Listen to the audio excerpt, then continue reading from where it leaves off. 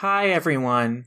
Before we get into the show proper, there is a very grave and serious piece of news we felt we needed to address at the top of the show.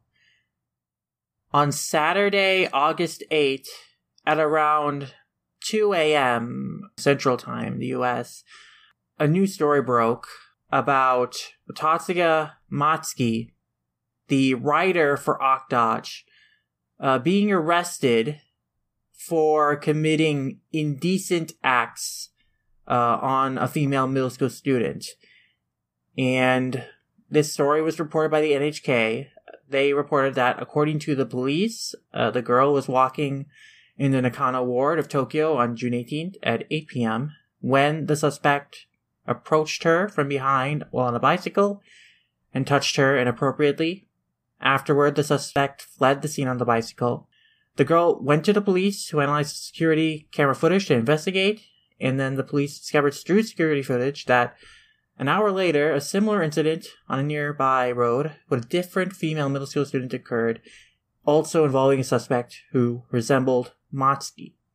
And so there were two girls involved with this.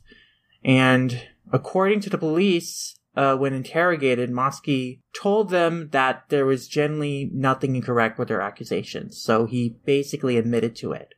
And so things happened pretty quickly after that. Later that Saturday, on the Viz end, the next chapter countdown clock was taken out on Octododge's Simulpub page, and then Shueisha released an online statement that said they are taking the news very seriously and they're looking into the facts, confirming things, and they're going to deal with the matter appropriately. And then on Monday, basically, they made a statement that announced the cancellation of Octododge. The final chapter, 123, was released in the magazine. That was too late to, stop the presses on that, but it was not translated, not simul-published on Viz or Manga Plus, and they both released the same statement from Shueisha that reads as follows. Matsuya Tatsuya, the writer of Octododge, was arrested on August 8, 2020. The editorial department takes this situation very seriously, and after confirming the matter and discussing it with Shiro Usazaki-sensei, the artist for the series, we have come to the conclusion that it is impossible to continue with its serialization. The chapter that is in combined issue 36-37 of Weekly Shonen Jump will be the final chapter. It is extremely unfortunate to have to end a series that has received so much support from so many readers in this way. However, this decision was made because of the nature of the incident, and because Weekly Shonen Jump recognizes the weight of its social responsibility. We offer our deepest regrets and apologies to our readers. This is a difficult time for Usazaki-sensei, but the editorial department offers Usazaki-sensei our support and encouragement for future works.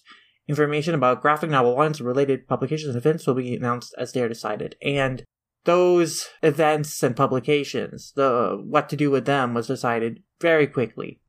Pretty much immediately when this statement came out, Usazaki-sensei on Twitter basically removed all mention of Octododge from her profile bio, and basically her bio just reads, "I'm a manga artist now," essentially.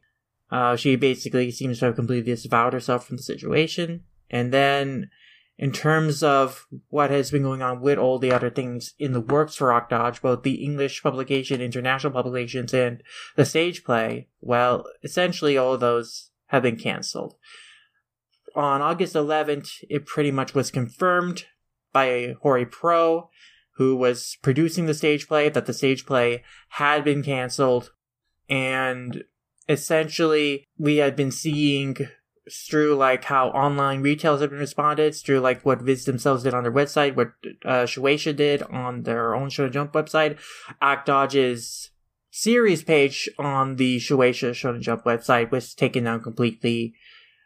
And on the Viz side of things, digital volumes were completely discontinued. It was taken off the calendar, and they have reached out to recall all copies of Volume 2 that were in shipment. So I basically got like a message about that since we had Volume 2 on order. So they had basically told us, yeah, it's been recalled. It's no longer available to ship or for purchase. And they are also actively seeking to recall Volume 1s that have already been shipped or are out there now. And basically it's continued like purchase of Volume 1 digitally or like actively supporting purchases of it on physical. Like they still link to where you can find it, but like they are actively trying to recall all copies of Volume 1. This is happening not just in the US, but it's also happening internationally in France, Italy. They are also recalling basically all volumes of Octage. And of course in Japan, like everything is being recalled. They are stopping the printing of the series entirely. Like everything is just done with the series. It's not going to be printed anymore. Like all the ones that are going to be recalled, nothing's going to be sold anymore. Though, so it's still in the Shonen Jump app. So the series is still on the Shonen Jump app, but the message that, which said, backfill chapters will be included as they come out, that has been removed in lieu of the statement of Octage has been canceled. Visit the official statement for more on shonenjump.com. And again, the Volume 1, which you could last week purchase, is no longer listed to purchase on the Shonen Jump app or this app. It is no longer available to purchase digitally. And basically, ICV2 confirmed on August 13th that yes, Viz has stopped shipping and has discontinued their release of Octage. It's not happening anymore. So basically, Octage as a series just very quickly, like we are recording this in a week out from when this news broke. Basically, within that week time, Octage is completely being recalled. The series is over. Like, everything is done with that. But I want to make one thing very, very clear. It's very sad to see this happen to such a beloved series, but the victims are the two young girls who were molested by Motsuki. And do not get it twisted. Like, those are the victims here. It is so awful what happened to them. They were just minding their own business. They were just innocent kids that were groped by this disgusting man. And I hope they are receiving all the support from their community, family that they can to get through this. Especially since, like, to be involved in a scandal involving someone semi-famous like this only must put more pressure and anxiety on them. And I am very upset in Shueisha's statement that they do not directly acknowledge what happened and who the victims involved were. And I really think it was very cowardly PR to just say they are apologetic to the parties involved, but not directly say what happened, who the victims were. And I am very disappointed in that. And I think the other huge victim in this, of course, is Shiro Uzazaki sensei, who, of course, as the artist of the series, had done honestly the bulk of labor on the series and making the series what it was for the past 2.5 years. And to see all of her work being destroyed like this because of the horrible decision of one scumbag partner that she trusted is just so awful. And with all of the copies for purchase of Octage, her debut series, being recalled and unable to purchase, she has lost her source of income. And Shueisha says they are supporting her and encouraging her. I would like to see actionable support. I would like to see I would like to know what they are going to be doing, like, actively to support her. Not just saying, okay, the door's still open for you to make something new. I want them to actually, hopefully, work with her and, like, financially support her until her next thing comes off the ground, because this decision to recall the series, to cancel the series, it is the right one. It is absolutely the right thing to do. And I'm glad they did it, considering that they have not done the right thing in the past with Watsuki. But considering that Uzazaki is an innocent party in all this, that is being very unfortunately affected, like her livelihood is being affected, Like, I think that they really need to go above and beyond in supporting her. Like, not just financially, but also emotionally, like, helping her find new work, like, just in the short term. And then also working with her to produce another series if she, still wants to work with them to make a series. And then, of course, also affected are everyone internationally involved with promoting and distributing the series. The team at Viz that was responsible for the simulpub and responsible for publishing the volumes. I mean, that is a job that has been lost, this assignment of doing Octodge. So my heart goes out to the letterer, translator, editor for this series. Basically everyone involved in the localization of the series, because they basically lost a huge project they were working on. And the financial cost of having to cancel all these volumes in production of printing is probably significant. And even though Viz is a prosperous company, like, it's still a big hit to have to do these massive recalls, especially in the midst of a pandemic, which just makes the shipping logistics of doing this mass cancellation a little more difficult. So I'm very, very sorry for the team at Viz having to respond to this situation and this mess. And I also extend that apologetic sorries to all the, publishers of the series, internationally, who are having to deal with this and having to recall the series, and after having put a lot of effort into localizing and producing the series over here. And so there are so many lives that have been profoundly negatively affected by this decision of one person to just ruin the lives of so many people. And as a fan of Octodge, it is incredibly heartbreaking to hear about this story, especially considering the kind of story Octodge was and what it had represented in the magazine as basically the sole series starring a female protagonist with a vast cast of female characters. So long, a lot of people had championed it as a very progressive series, and so now to know that the author was a total scumbag predator is just incredibly demoralizing.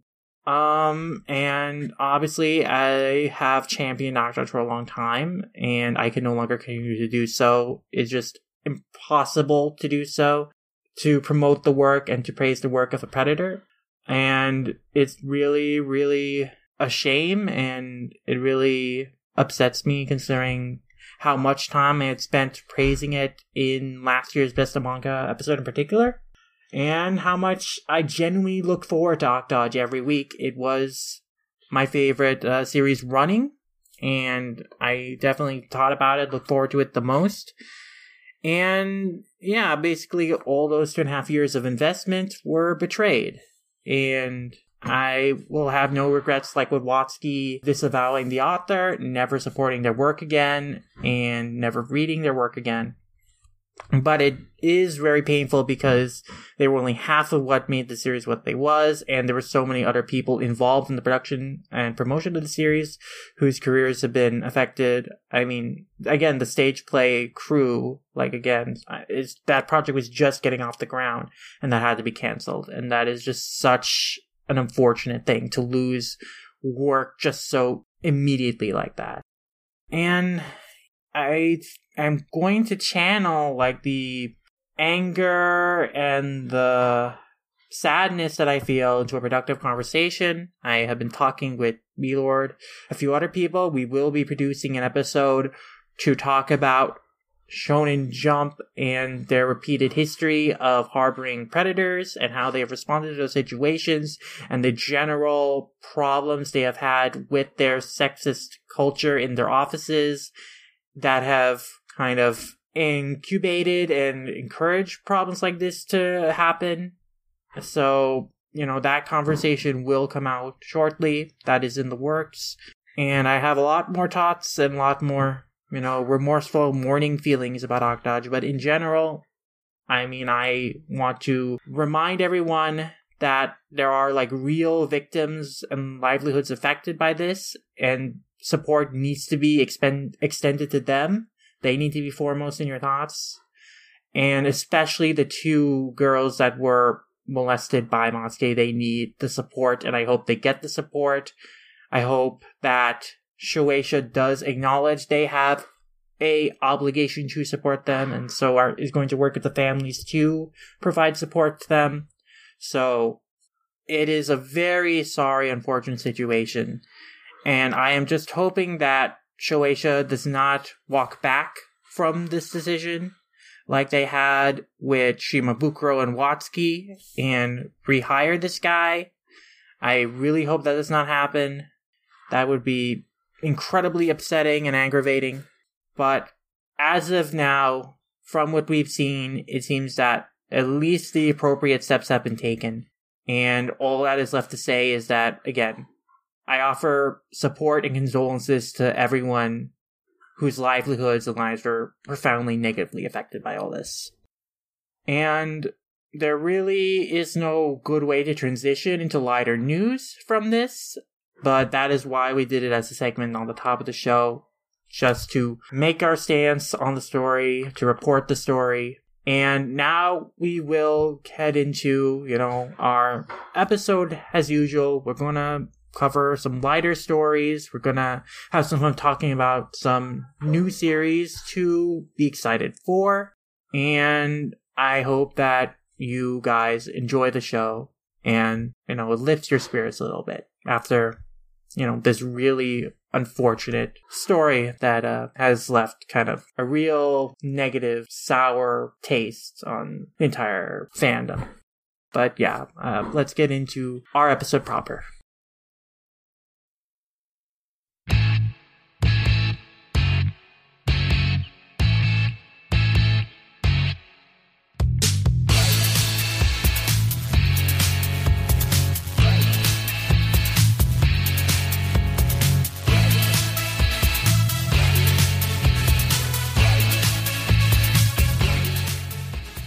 This is the Manga Mavericks podcast from allcomic.com, episode 130. We are a podcast not only dedicated to talking about manga as a medium, but as an industry. I'm Colton. And I'm Lam Ramayasha, and today we've got a ton of reviews of some new manga, some eclectic reviews for stuff that's not running in Viz's Shonen Jump website and app. Indeed, today we are looking at Irodori's new LGBTQ-focused doujinshi titles, the Irodori Sakura lineup. We'll be reviewing the debut lineup of that, and we'll be looking at some new simulpods, one from Mangamo, one from Dempa. We're looking at the Japan Sings 2020 manga that's running on Mangamo, and on Dempa we are looking at their new simulpub Lockdown Zone Level X. So we are going to be covering quite a swathe of new series, although we are going to be actually talking about one Shonen Jump simulpub that's new, and that's Ghost Reaper Girl, which is from the creator of Rosario Vampire. They've returned with a new series on there, so we got to share some thoughts on that as well. But yeah, a lot of new series we're talking about in this one. It's going to be, really, really eclectic. I think that it's going to be really exciting to listen to. But before we get to any of that, we do have some news to talk about. Not as much as we had on the last episode, but, a lot of different pieces of news to talk about. And starting off, we're going to head into our serialization news. And, Lum, would you believe me if I told you there were 4 more new series coming to Shonen Jump? I can believe you, because by the time you're listening to this, one of those will have already started, that being, of course, Tite Kubo's long-awaited Burn the Witch, the spin-off / sequel to Bleach. It's gonna debut in issue number 38 on the 16th, so that is exciting. I think a lot of people have been looking forward to that. What's surprising is that apparently it'll only be a 4-chapter serialization, so probably only a volume in length, but hey, we kind of knew that Kubo had been developing and writing this in advance. So, yeah, I think it's great that it's going to basically be coming out of the gate as a complete work, design as a complete work. So I'm looking forward to reading that. But yeah, we also do have some other new series that are coming. Yeah. So besides Burn the Witch, we do have 3 more new series coming to Shonen Jump, starting off with Honomieru Shonen coming in issue 39 from Goto Togo and Matsuda Kento. Now, Matsuda Kento, some of you may recognize, and that is because they were the artist of beloved Shonen Jump classic Tokyo Shinobi Squad, possibly one of Lum's favorite manga. Isn't that right, Lum? No, that is a blatant lie. I definitely expressed a lot of disdain for it in our initial review of it. I read it from beginning to end. It got better once, it got away from its probably unintended nationalist and xenophobic messaging in the first chapter, and then just revealed itself to be mostly just, hey, this is a battle shonen that wants to explore like cool concepts and cool characters, but without really much of a unifying theme to connect all that. But this is from the artist of the series, and the artist was good, their action was good, character design was good, so I think that the preview image from the Golden Future Cup 2018 thing, that looks pretty neat. So I think that, I am curious about it for sure. Mm-hmm. Yeah, you'll have to forgive me. I couldn't help but want to press your buttons about that just a little bit. But yeah, so just I probably should have brought this up front. So at the time of this recording, we don't really have any info on what each of these series will be about just yet. Though again, I'm sure by the time this episode comes out, this one at least will probably have been confirmed to be picked up by Viz. I mean, it's really safe to say at this point now that Viz is pretty much picking up everything. It doesn't look like there will be too many series that they'll actually like pass up on at this point. Yeah.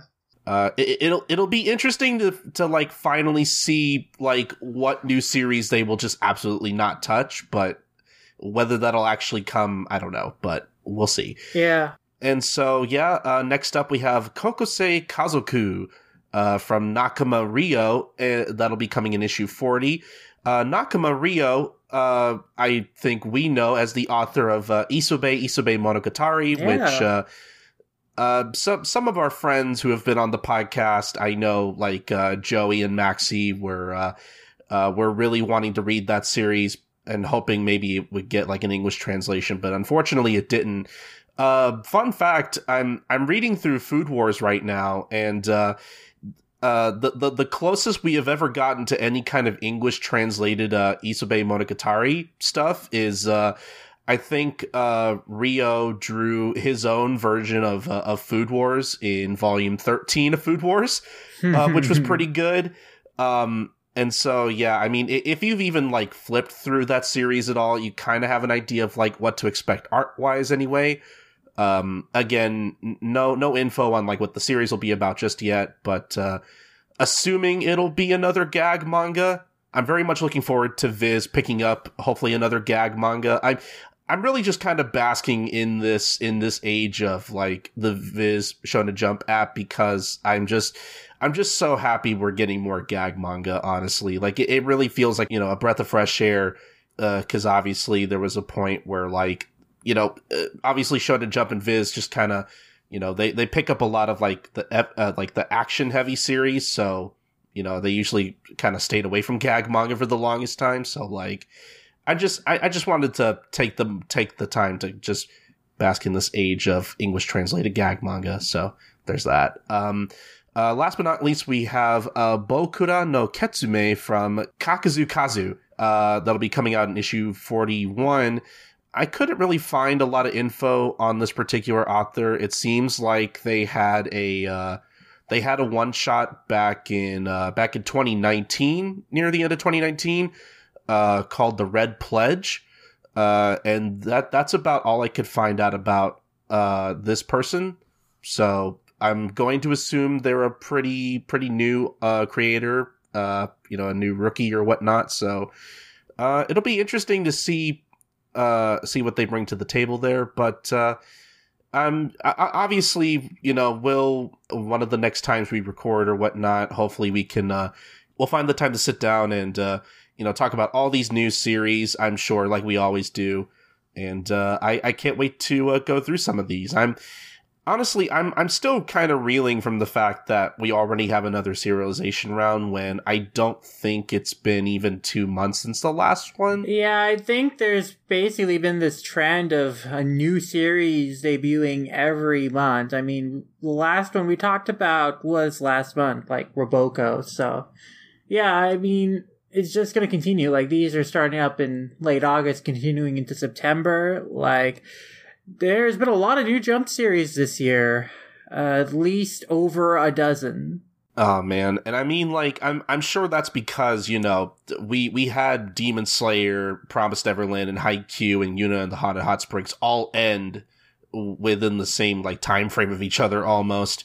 Yeah, I mean, not only are they ending, but a lot of newer series are also getting the can too. So there's a lot of turnover in Jump right now. And I guess we could probably transition into talking about, some of those series that are ending. Mm-hmm. Yeah, so one that I know is definitely confirmed to be ending at this point is Mitama's Security Spirit Busters.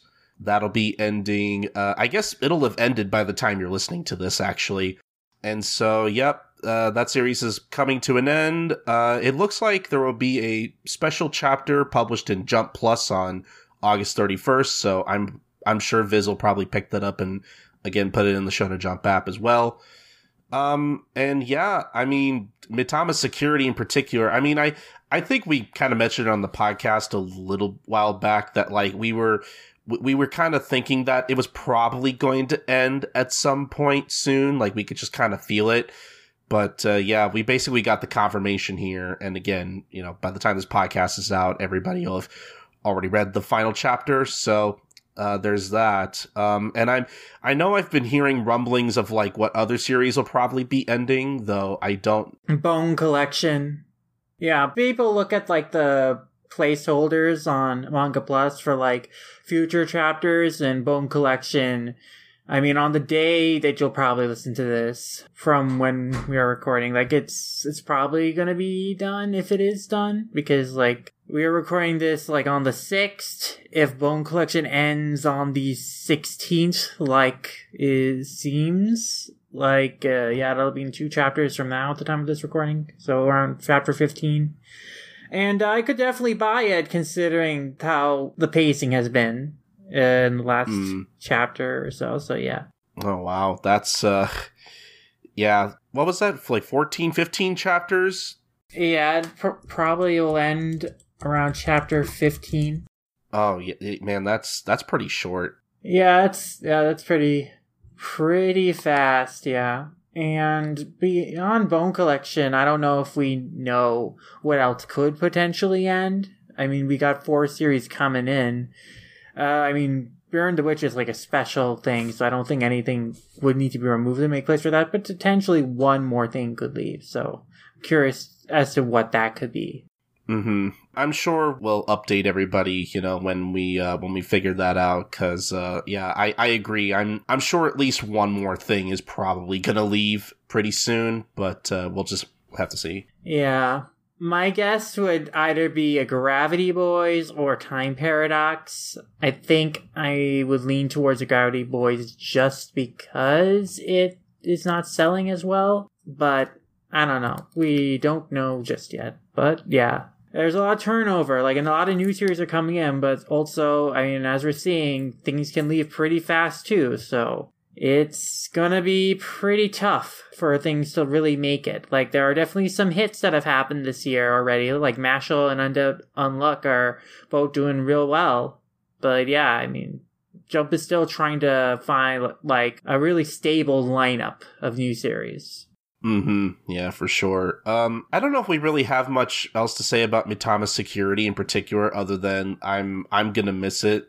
Again, it was a series that, I wasn't like super into at the very beginning. Like I thought there were some gags in the first chapter that were funny, but like it was one of those things where it's like, I need to read more, see how it, progresses. But again, I think once it started introducing more characters, especially Shakijiro, it got a lot better from then. And, it became, one of the series I honestly kind of look forward to the most every week. It was just nice to have, again, another gag manga in the Viz version of the Shonen Jump, which is, again, before now was not something we really got. Now we got a lot of them. So, but, yeah, I mean, I guess in terms of, a gag, manga that I really like, personally, I guess Roboco is going to have to fill that empty void in my soul.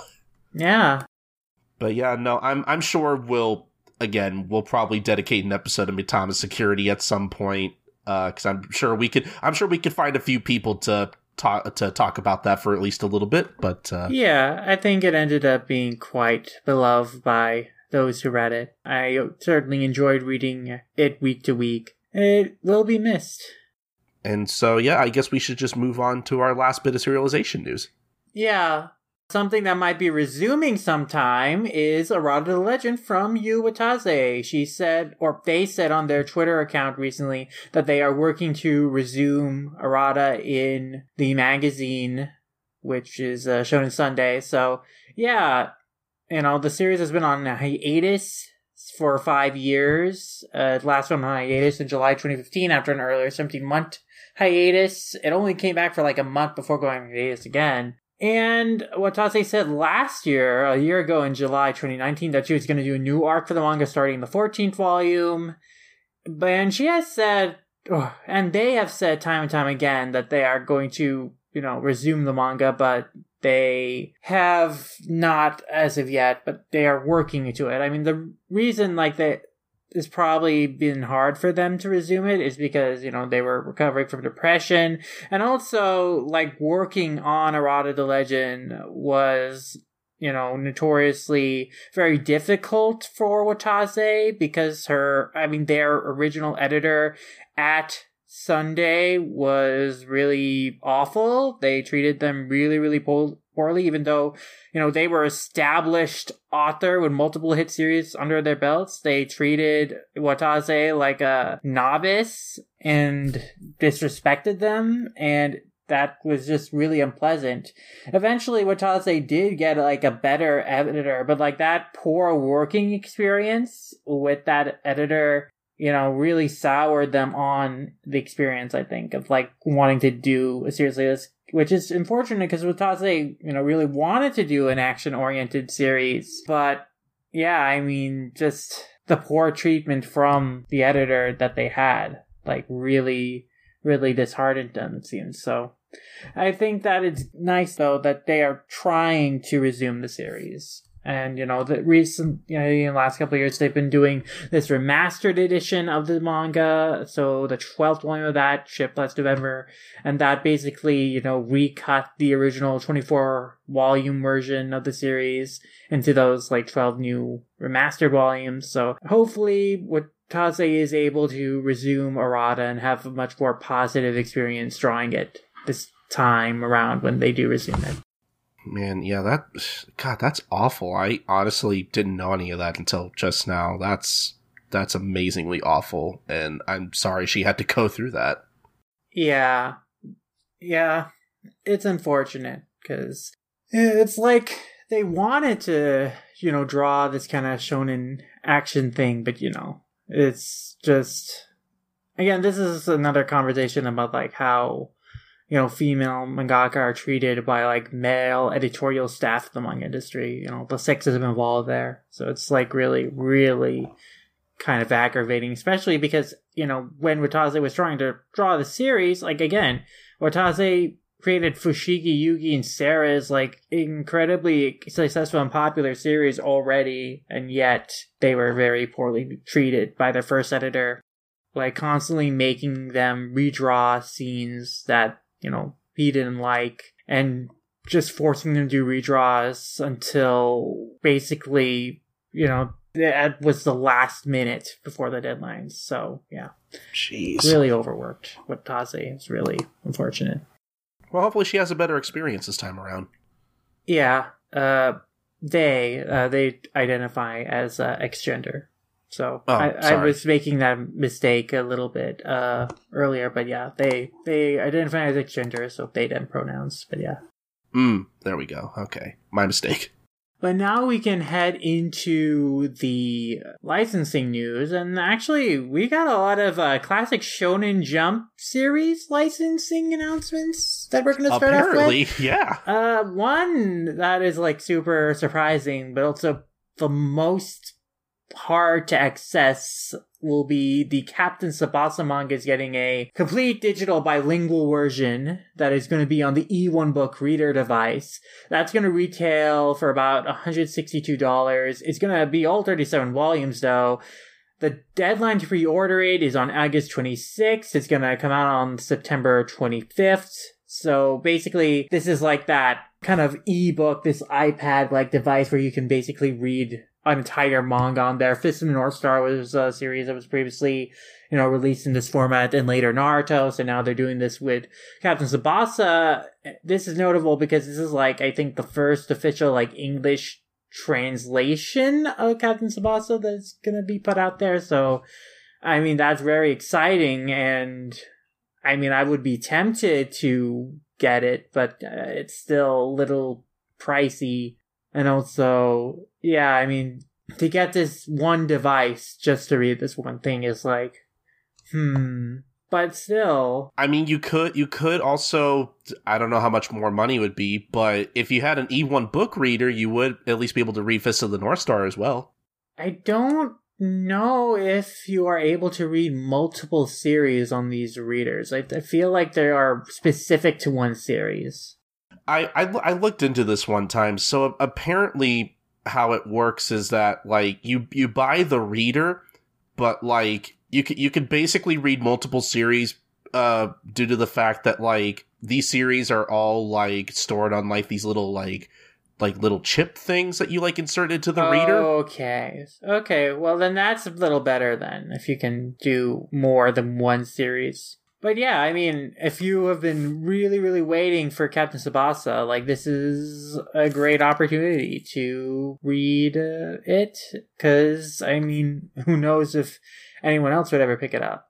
I'm actually going to the E1 book reader site now, and they actually have listed a lot of other series I didn't realize you can also just buy and read on there. So yeah, it has, like, use for, like, more than a couple series, which is pretty interesting. I think they even, I don't know if it's out yet, but I think they even did one for Gintama as well. You could just, like, have all 77 volumes of Gintama on a little chip. Yeah. I don't know if that's bilingual or not, but yeah. I don't think it is, but yeah.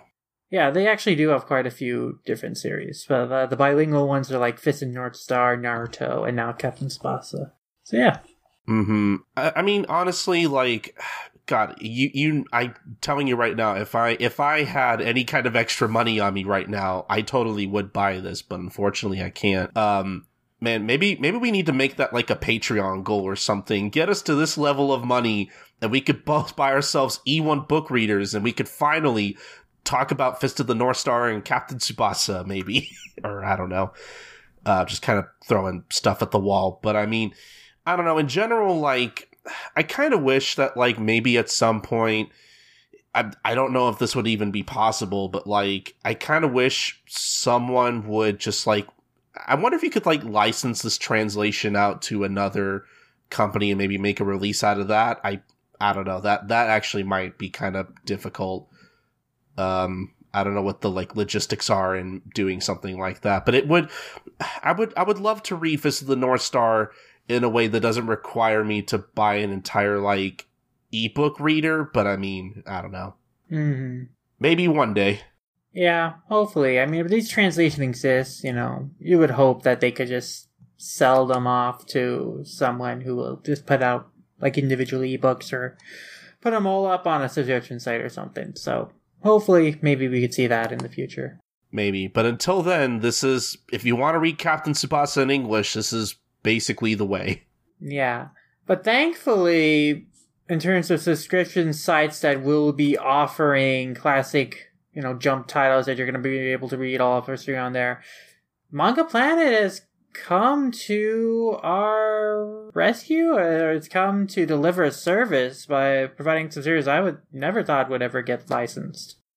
Oh man, yeah. So let's talk about these. So but by the time you're listening to this podcast, basically all the Manga Planet licenses we're going to be talking about are going to be available on the service. At the very least, you'll be able to read the first 3 chapters of all of these for free, I think, which is pretty cool. Yeah, I mean, heck, at the time of we're recording this, basically all of them are already out, except for the last one.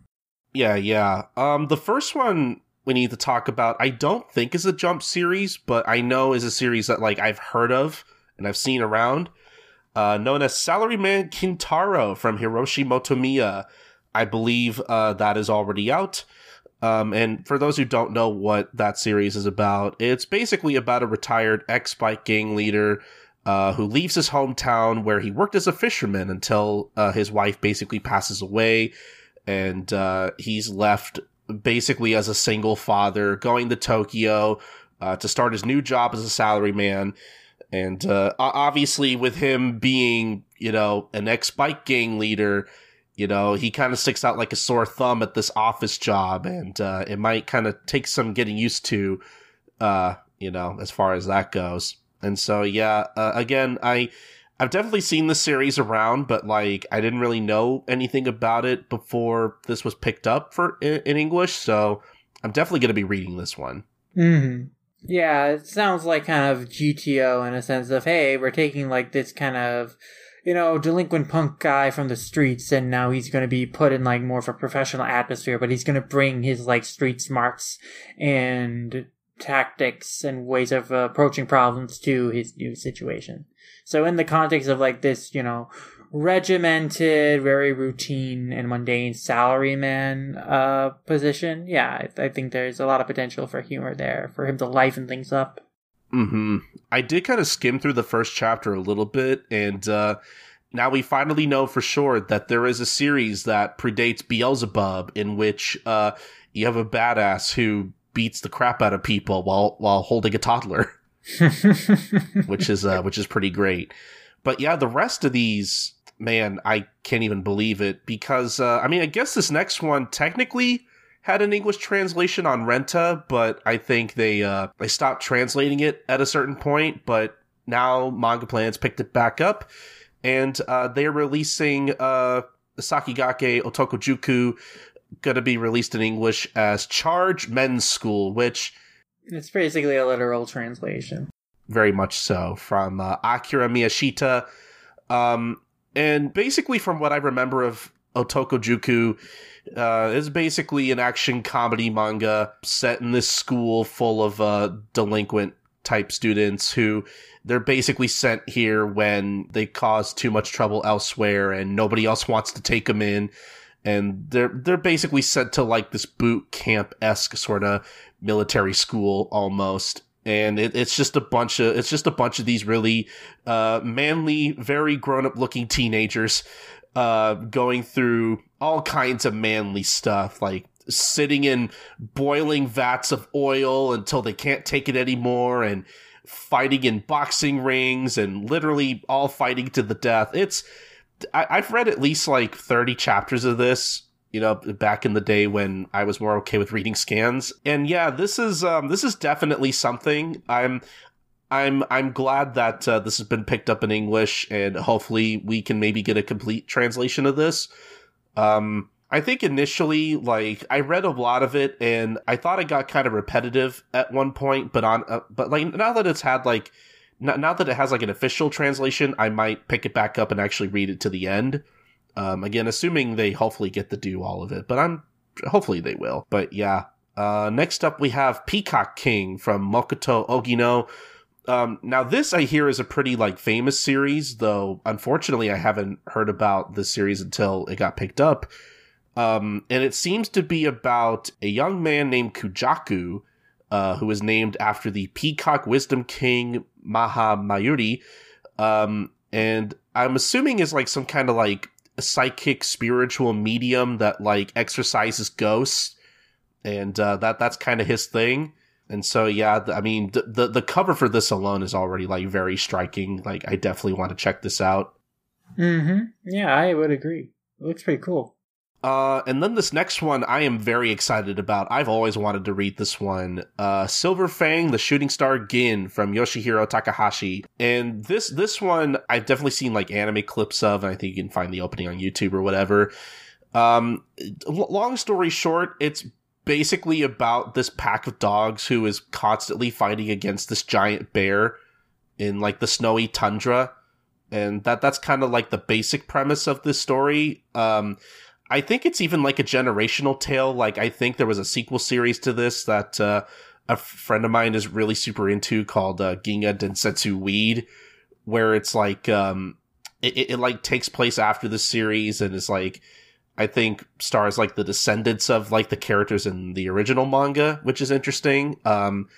Yeah, I think this one even had like an English translation somewhere too. Like, I remember like digging down the rabbit hole and like finding finding like some kind of English translation through iTunes or something. It was really weird. It was definitely like inaccessible. But yeah, now it's been picked up by Manga Planet, and I'm definitely going to be reading this one. Like, again, I've always wanted to read this one because I've seen it around for so long. This next one I definitely didn't know about until I saw it on a cover of Jump. I think if anybody remembers the Jump cover that they did a few years back, I think at this point, where it was like all the authors basically drew characters from, like, I'm assuming the series they were probably like inspired by the most. And I'm pretty sure Demizu drew the main character of this series in particular, which was interesting. And that's kind of like where I know this character from, but enough being around the bush. We have Magical Taruto from Tatsuya Egawa, who apparently was the creator of Golden Boy, and I just found that out recently. And I guess just to read the synopsis for this one in particular, if you say the right words, one of Honmaru's dad's old books can summon a magician. His name is Taruto, and he can grant wishes, but doing good deeds makes him weaker. All that Honmaru wants is to stop being bullied and to get to hang out with his new friend. And yeah, I think this is supposed to be some kind of like, I want to say this is a comedy series. I'm not entirely sure. Again, I know very little about this one too, but now I can read it. And we have some more stuff from Manga Planet we'll talk about in a second, but boy, this was this round of licenses in particular was a huge surprise. I don't think anybody was expecting any of these to come out in English ever anytime soon. Now, these are some pretty big classics from Weekly Shonen Jump and Weekly Young Jump. So yeah, pretty incredible selection here.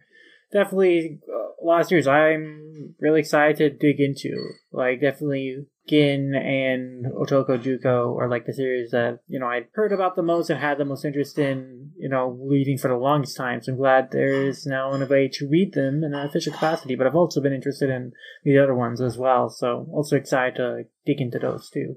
Mm-hmm. I'm really hoping maybe in the future, if these do well enough, that maybe Manga Planet will look into more classic Jump stuff, like maybe stuff that like, Viz won't do because they're too old, possibly. I mean, I think some of these, I didn't get a chance to look into these, but I think some of these, I want to say some of these were licensed because they're not affiliated with Shueisha anymore, because it says in the article that these were licensed from Third Line, which I'm not sure if that's maybe the original publisher that tried to maybe do some of these in English, or maybe they're a Japanese publisher that happened to have the rights to these. Because I think a lot of these artists are doing stuff outside of Jump nowadays, and they haven't really done anything for Jump in particular since some of these series. But again, that's just my kind of maybe not so educated guess. I don't know, but yeah, I don't know. I would love to see like more classic stuff picked up, but I guess that's gonna depend on like how well these do. And I mean, look, if you have a subscription to Manga Planet, definitely go check these out. And I mean, if you're a retro manga head, like some of us are, definitely go check some of these out. I'll definitely be supporting these. But Moving on from that, we do have at least a couple more stuff from Manga Planet. And again, all these you can basically check out by the time this episode is out. First off, we have Raise the Demon from Keito Yoshikawa, in which two friends one day on a rainy day home, or on their way home, I should say, until they encounter a young girl who looks like a foreigner, who leads them to a shop by the hill there. And there they meet the shop owner, who is an old man who deals with exotic wildlife, both ordinary and extraordinary, known as demon beasts. And so this is, so far, just from the premise, this sounds like the manga adaptation of Fantastic Beasts and Where to Find Them. I'm sure it's probably more interesting. Shots fired. But yeah, no, this sounds pretty cool. I like the cover for this one as well. I like the character designs. They're interesting.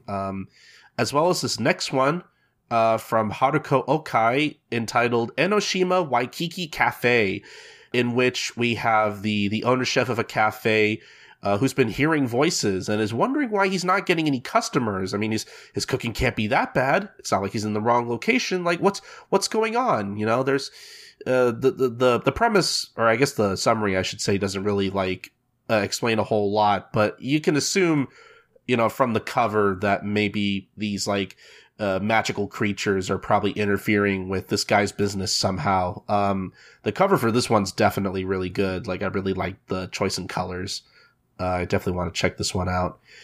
And then we have Sound of the Sky from Hajime Yamamura, basically about a young kid who is an aspiring violinist. They're on their way to watch their uncle's orchestra rehearsal. On the way, he encounters a girl who is orchestrating in front of, or I guess conducting in front of a bunch of pigeons or whatnot. Sounds like a very interesting kid. He arrives at the rehearsal, but is surprised to see that same girl there, who apparently is the orchestra conductor's daughter, who basically substitute for her father in conducting the orchestra with amazing results. And, you know, our main character is deeply moved by her sound, and he wants to replicate it. But as the years go by, our main character slowly loses his passion for music. But despite that, he enters college basically as a violinist, and basically meets that same girl in college, and basically enlists her help in becoming a wonderful conductor. So this sounds like a very Your Lie in April-ish musical kind of series. I wouldn't mind giving it a try. Yeah, I think the premise sounds really interesting. So yeah, I'm always down for more music manga. So for sure, definitely curious about this one. Mm-hmm. In general, again, really good licenses from Manga Planet. They really do a great job of licensing some really legitimately interesting stuff, which is pretty cool. But speaking of Manga Planet and Fantasista, Lum, I believe Futakiya also licensed some stuff as well. Yeah, indeed they did. They've licensed a couple more titles that they announced at Momiji's Online Experience earlier this month. Namely, I Love You So I Do As I Say, which is from Kanoko Kino. This one is about different creatures who live in this cursed forest rumored to be a lair of a demon lord and the witch. And yeah, there was a lonely werewolf who's among these different creatures who wants to be friends with other creatures, but no one wants to because he's very scary. But he smells an odd scent in the forest one night, and that leads into a vampire with great bloodlust. And so, has the wolf found a friend or something else? You know, this is another, it seems, vampire, werewolf love story, which is always pretty cool. Then we've got a new work from Funa called I Want You So Much That I'll Let Him Violate Me. This one is about a kid who has always had a great fascination with his grandfather's beautiful android, Dill, but when his cousin Taneatsu inherits everything, including Dill, after their grandfather's death, he makes a deal with Taneatsu to attain Dill's ownership, but the condition is that he has to satisfy Taneatsu in every way possible, and so that starts a complicated relationship between the three of them. And so, yeah, I guess you can imagine from there what the premise is like. I mean, in the cover, you see what I assume to be the protagonist, Kimichika, kind of bent over, so, you can imagine. the places that'll go. Then we got Shuma has a series called Mirage. This is about the main character, Itsuki's little brother, books a rental boyfriend for fun, but they ditch them and rope Itsuki into taking his place, and Itsuki doesn't really know if he's gay or not yet, but what he does know is that he can't help but want to be around handsome, considered rental boyfriend Taizeng more and more. So does their relationship have any chance of being more than rental transactions? So, if rental girlfriend is too straight for you, I think Mirage is going to be a cool alternative. I'm definitely curious about this one.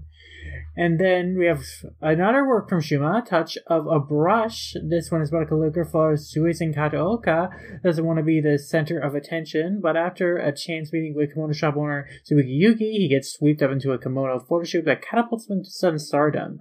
So Suizen doesn't think he's worth all of this attention, but will Segumi's aggressive pursuit of him win him over? So this is another one of those stories of hey, there's this protagonist who, doesn't really like the limelight, but someone sees so much potential in them and wants to push them out of the shell. And so it kind of helps them give confidence while also forming a deeper relationship with him. It's kind of like, when you think about it, kind of the whole premise of You're Nice in a way. It's like, building confidence in someone to, put themselves out there. So I like those kind of stories. So this looks very interesting. And then we've got that time a gangster was reincarnated as Ranma Mori, darn it, Nobunaga, so you plan on making me your page.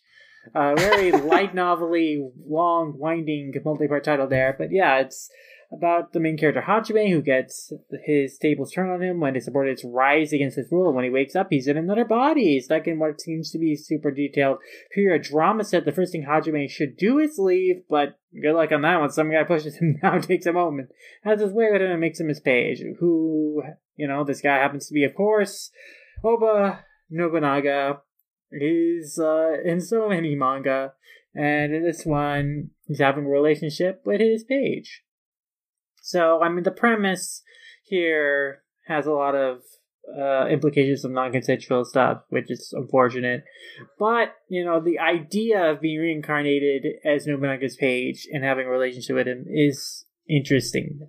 So, hopefully there's some cute parts to this, too. But, yeah, so we got about 5 new series, which is pretty neat, and is just adding to the ever great Futokiya library. But actually there are even more series that I don't really have descriptions for, but Futokiya licensed from Shodensha, and these included Ake Suzaki's Ryu no Oto Hana Inui's Ukame no Yomeri, Tanat's Perfect Fit, Atsuki Kiyoyama's Suibansai no Campanella, Nemui Asada's My Little Inferno, Niboshiko's Arise, Adana wo Kare, and Tomoko Yamashita's Shin Soban Illumination. So, yeah, we got some more titles there, and there's actually been some new volume additions for Tomeko's You're My Six Star, Maki Morukido's Zoka Pornographer Playbacks, Sakura Sawa's Momotu Manji, and Harada's One Room Angel. A lot of new titles are coming to Futokiya, so lots to look forward to. Continue to add to their ever-growing library as they continue to work towards having almost or over 400 titles by the end of this year. So they're well on their way. Ooh, wow. Yeah, that's pretty amazing. But just to move on from Futokiya, we do have one more boys' love title from Sublime to talk about, and this might be the mother of all of them. Oh, yeah. I'm going to tell you. Oh, yeah. So Sublime has licensed and will be releasing Dick Fight Island. Just such an amazing localization of a title. Absolutely beautiful. Chef's kiss. I just want to say that title again. Dick Fight Island. Just in case anybody thought they misheard me when I said that. So Dick Fight Island, I'm never going to get tired of saying that, by E.K. Raibun, will be coming out next year on May 2021, both available print and in digital, about 8 mighty island warriors who battle to become king. The deciding factor? The one who comes last, of course. And that is the description of that. So, just from the little preview on Sublime's Twitter account that they posted, which I'm looking right now, has 930 retweets and over 1,000 likes, which is, I'm sure, probably the most any of their tweets has gotten, it seems. Or at the very least, it seems like it got more attention than most of their tweets anyway. Yeah, so this seems to be a very action-heavy, Battle Royale-esque, Game of Thrones-esque even BL manga that, I gotta be honest, I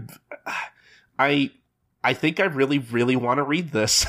Yeah, I mean, me too. I mean, I would compare it to Keijo. It's basically like Keijo, but instead of fighting with their boobs and butts, they're fighting with their dicks, and I like that's awesome. I think that the super ornate cod pieces they're wearing are like really fun. I really like this idea, and I want to definitely give credit, to the Sublime team, the localizers for the Dick Fight Island name, because I mean the original title of the series was The Eight Warriors. So I mean this is like a really amazing localization decision.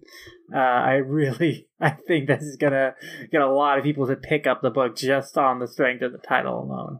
Yeah. The next time anybody like tries to come to you and say like, hey, all localization is bad, point them over to this, and I think this will change your mind. Yeah, I mean, like, literally, like, Sexiled sold immensely more overseas because of the localized title Sexiled than what the original Japanese title was and how it did in Japan. So, like, localization is important. Like, changing titles to, like, make it, like, eye-grabbing and, like, appealing for people to, like, pick up.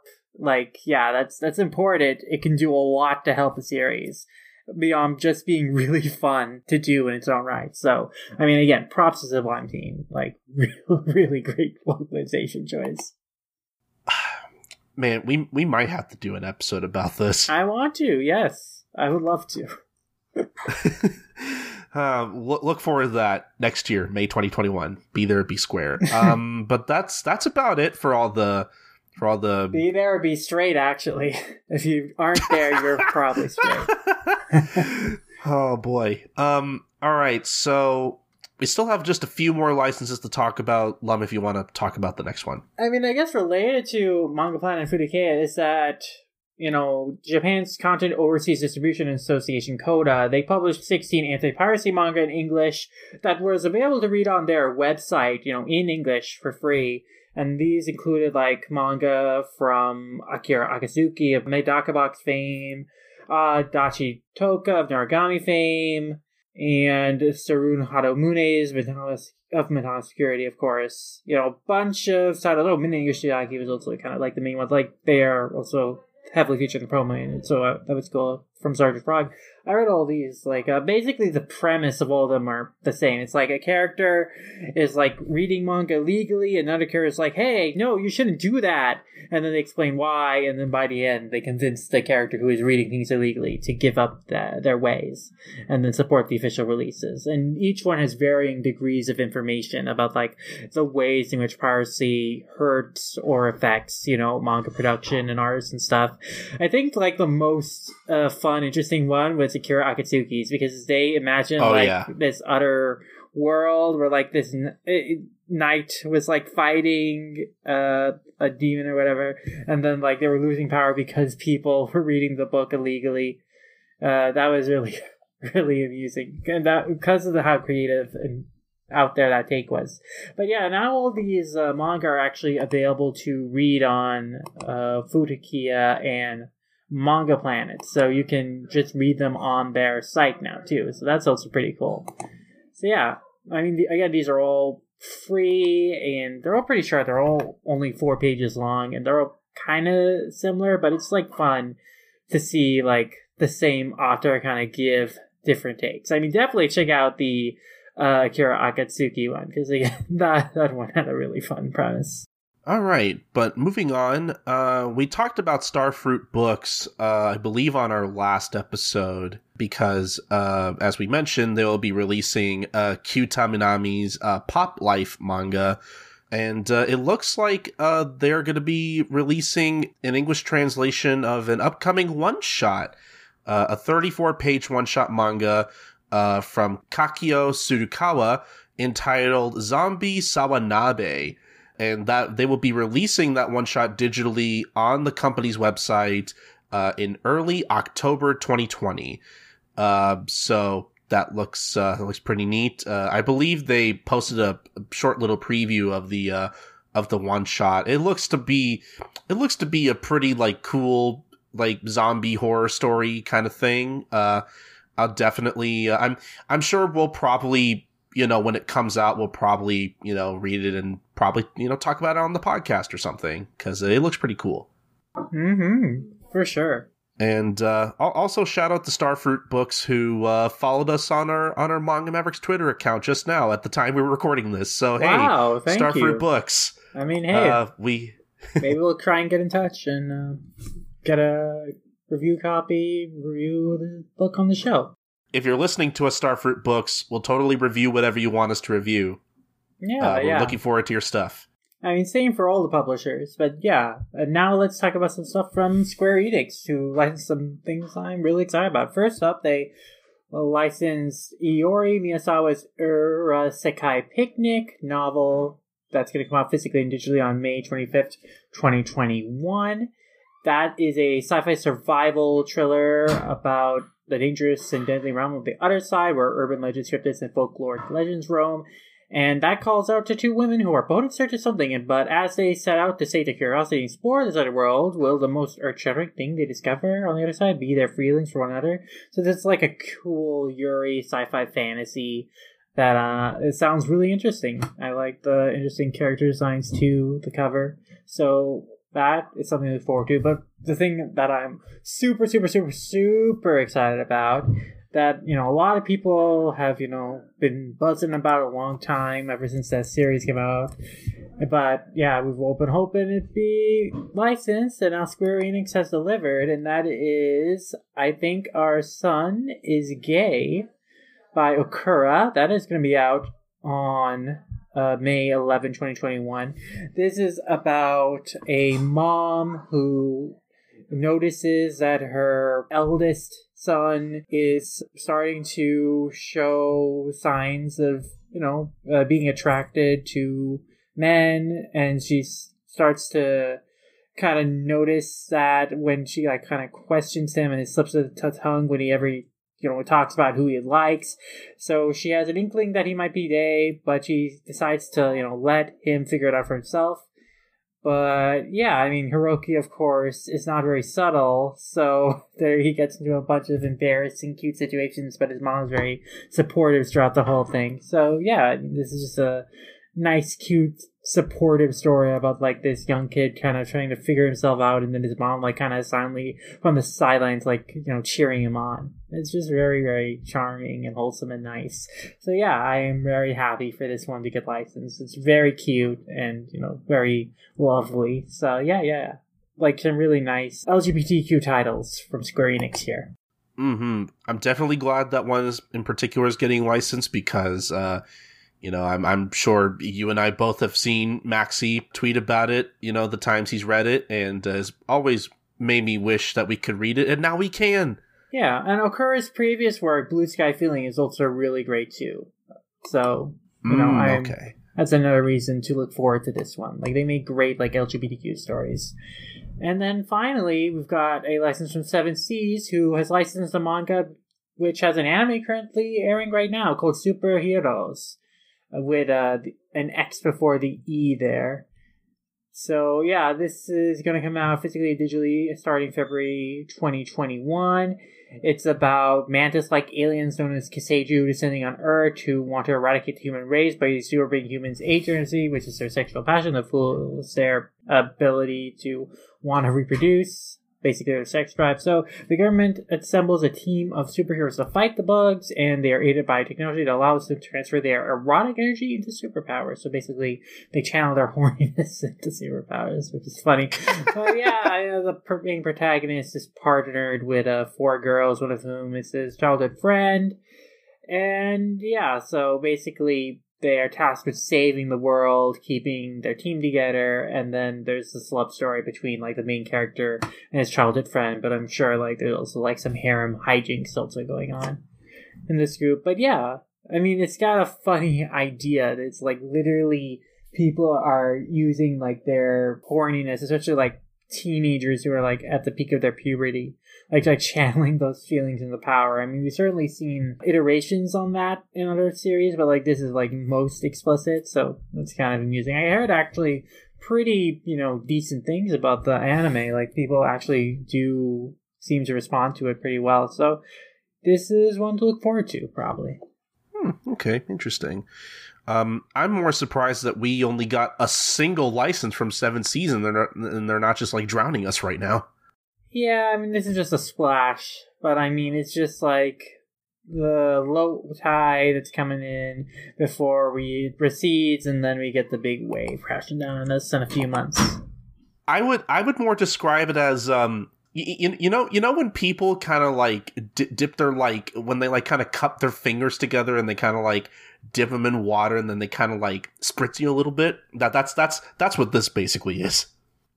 Sure. It's like 7 Seasons kind of like spritz your face with a little water, like, hey, here you go. Yeah.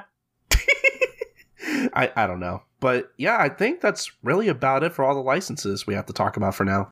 Indeed, and now we're going to head into, the big industry event that happened in the last couple of weeks, which was, of course, the Eisner Awards. And there were several big wins at the Eisner. Most notably, the cast of the Louvre from Taiyo Matsumoto and Kamomi Shirahama's Witch Hat Atelier. They won this year's Best U.S. Edition of International Material Asia Award. It was a tie, a very rare tie at the Eisners, but for both very beautifully drawn, very acclaimed titles. And of course, they were up against really great competition, including the likes of Beastars, Magic Knight Rayurt, Po Clan, and Grass. The last one is not a manga, but also similarly very good. And yeah, they came out on top, those two titles. Like, that's pretty cool. Like, a tie. Very rare to see. But also, Way of the House Husband won Best Humor Publication. And that is between all the comics nominated for that category. So not even just for manga. Like, it is agreed. The funniest comic from last year was Way of the House Husband. And I definitely would concur. And then also, some notable things is that Stan Sakai won Best Lettering for Yosake Jimbo. And then his Stan Sakai's second Yojimbo Complete Grass Cutter Artist Selection comic that won Best Archival Collection Project. And yeah, so those are like the big things. Oh, Sakai was also accepted into the Eisner Comics Awards Hall of Fame, which is also a big deal. And joining the ranks of other new nominees like Alison Bechdel, Bill Watterson, E. Sims Campbell, a bunch of really great people. Unfortunately, the two mangaka nominated for this year, Murahakyo and Keiji Nakazawa, did not get in, but hopefully they will get in another time. But yeah, I mean, some really cool wins this year for some really well-deserved manga. All right, well, congratulations to those titles. All right, but now we're going to move on to, unfortunately, some somber news here. Unfortunately, it seems like just recently, Akita Shoten in particular came out and announced that Jiro Kuwata passed away this past July 2nd at the age of 85. Kuwata, in particular, was born in Osaka in 1935, and he made his debut as a manga artist in 1948 when he was only 13 years old. That's pretty amazing, honestly.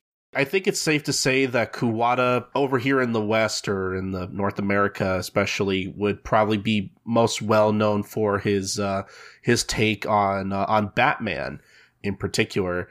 He had his own like collection of Batman comics that DC brought out over here, both physically and digitally. I've seen those around at comic book stores. Like, I really need to pick those up and read those. Like, I've always been interested in checking those out. Mm-hmm. And I guess besides that, he was also the creator of 8 Man, which was a series that ran from 1963 to 1965. 8 Man is, I think, somewhat, I'm sure, pretty culturally important because, at least according to the wiki on 8 Man, is considered Japan's earliest cyborg superhero, predating even Kamen Rider as well as Shotaro Ishinomori's other series that came out in the same year, Cyborg 009. So that's pretty interesting. But again, I unfortunately am not really super familiar with a lot of Kuwata's works, only passingly, but it is still a shame that we lost such a prolific manga artist, and he will be sorely missed. Most definitely. Like, I also want to check out the Batman manga and 8-Man at some point. But yeah, it's very sad to hear he has passed away. I suppose now, though, we need to transition from this news to talk about, other miscellaneous / interest industry news. One of the bigger stories is that Faku is going to court over the Ageho word that is trying to be trademarked by a company called Shenzhen Gankai. And yeah, they are trying to trademark the word Ageho, and Faku is trying to, stop them. Because, this company also steals artwork for their clothing. So, Faku is selling, official Ageho merch. So it's also the word, you can't really trademark that anyway. It's like a word in the lexicon. So it's not really something you should trademark. It's like trying to trademark dojinshi as something. That's just a word people refer to. Or trying to trademark kawaii. That's like a descriptor. It's not something it's not something you made up that you can trademark. That usage of that word exists before you. But yeah, so they filed for this trademark actually quite a while ago and formally registered it last year in April 23rd, 2019. And yeah, so Faku is trying to contest this. And of course, since 2018, Faku has been, selling official Age shirts with Asanagi. So again, they are selling the official merch, and then this company from China is selling knockoff merch with stolen art. So, it's going to be kind of interesting to see how this turns out. But yeah, that word does not belong to them. They did not create it. They don't have ownership over it. So yeah, hopefully Faku wins this fight. In terms of other kind of industry things that have been happening, recently Trigger did pay out a settlement to a former employee that had unpaid overtime hours with errors and long and flexible work hours. This negotiation was facilitated by the Black Kikyo Union, and so in the aftermath, Trigger said that they are making efforts to improve working conditions moving forward. And the employee said on a post on BK's website that it was rough, but I'm glad we reached a settlement without incident, and I'm hoping for the proper use of flexible hours in this industry.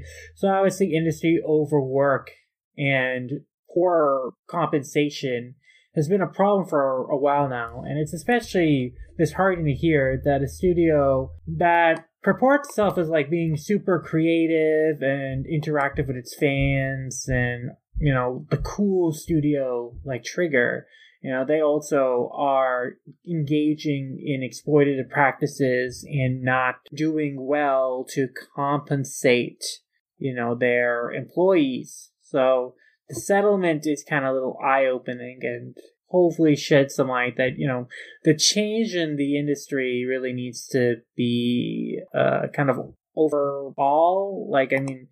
This is happening in a bunch of different studios. And there was a kind of a related article from the Tokyo Keizai that Kim Morsi basically transcribed, basically summarized on ANN. And basically, that article purported that poor accounting at animation studios is the reason behind low animator wages. But the article, or at least Morsi's write-up, then goes into that is not necessarily. Sure, there are a lot of creators that are more creative minded and not financially minded, but there are also people like Hideki Anno who familiarize himself with accounting in order to even start up Kara and invest in the Evangel Rebuild films. And then you have a lot of people who are trying to do right to run a good company that is on top of these things. But like, it is kind of an interesting kind of look into like where some of these systemic problems originate in terms of like why we are seeing like these poor accounting and like poor like practices being put into effect and compound upon each other. So I would definitely like to link that article as well. But yeah, it's just kind of a short story. There isn't too many more details to expand on, but it is like another thing that we like to check in on and like talk about, hey, this is happening, we gotta pay attention to this, see what can be done to push for change. Now I think we'll probably go into some lighter stories though, and to start off, Colton, do you want to talk about a way you can read Barefoot Gen, the manga, in English for free? Yeah, so it looks like the Mainichi Shimbun and their Mainichi Weekly website had started publishing an abridged English version of the original Barefoot Gen manga from Keiji Nakazawa, and this abridged version was previously published in print in Japan and features select scenes and includes explanations for Japanese speakers who are learning English.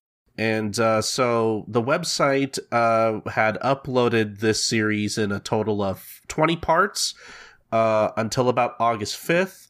And basically, they will all be available on the website until the end of August.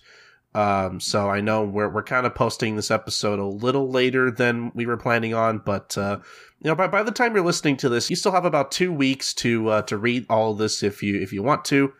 We'll definitely leave a link in the show notes for anybody who wants to check out Barefoot Gen for free. I know definitely at some point that is on my list to read. I definitely want to check that out at some point.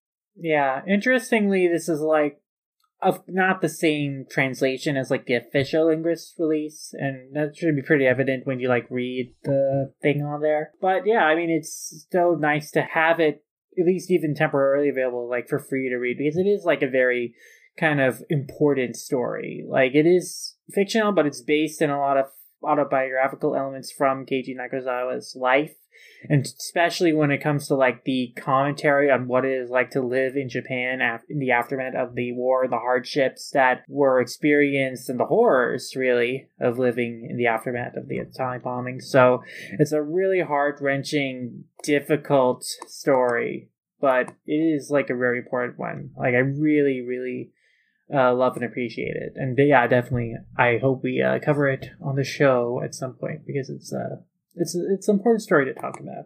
Oh yeah, definitely on the list of stuff we want to talk about at some point. But yeah, again, we'll leave a link in the show notes for anybody who wants to read it. And so yeah, I guess we can move on to our next story.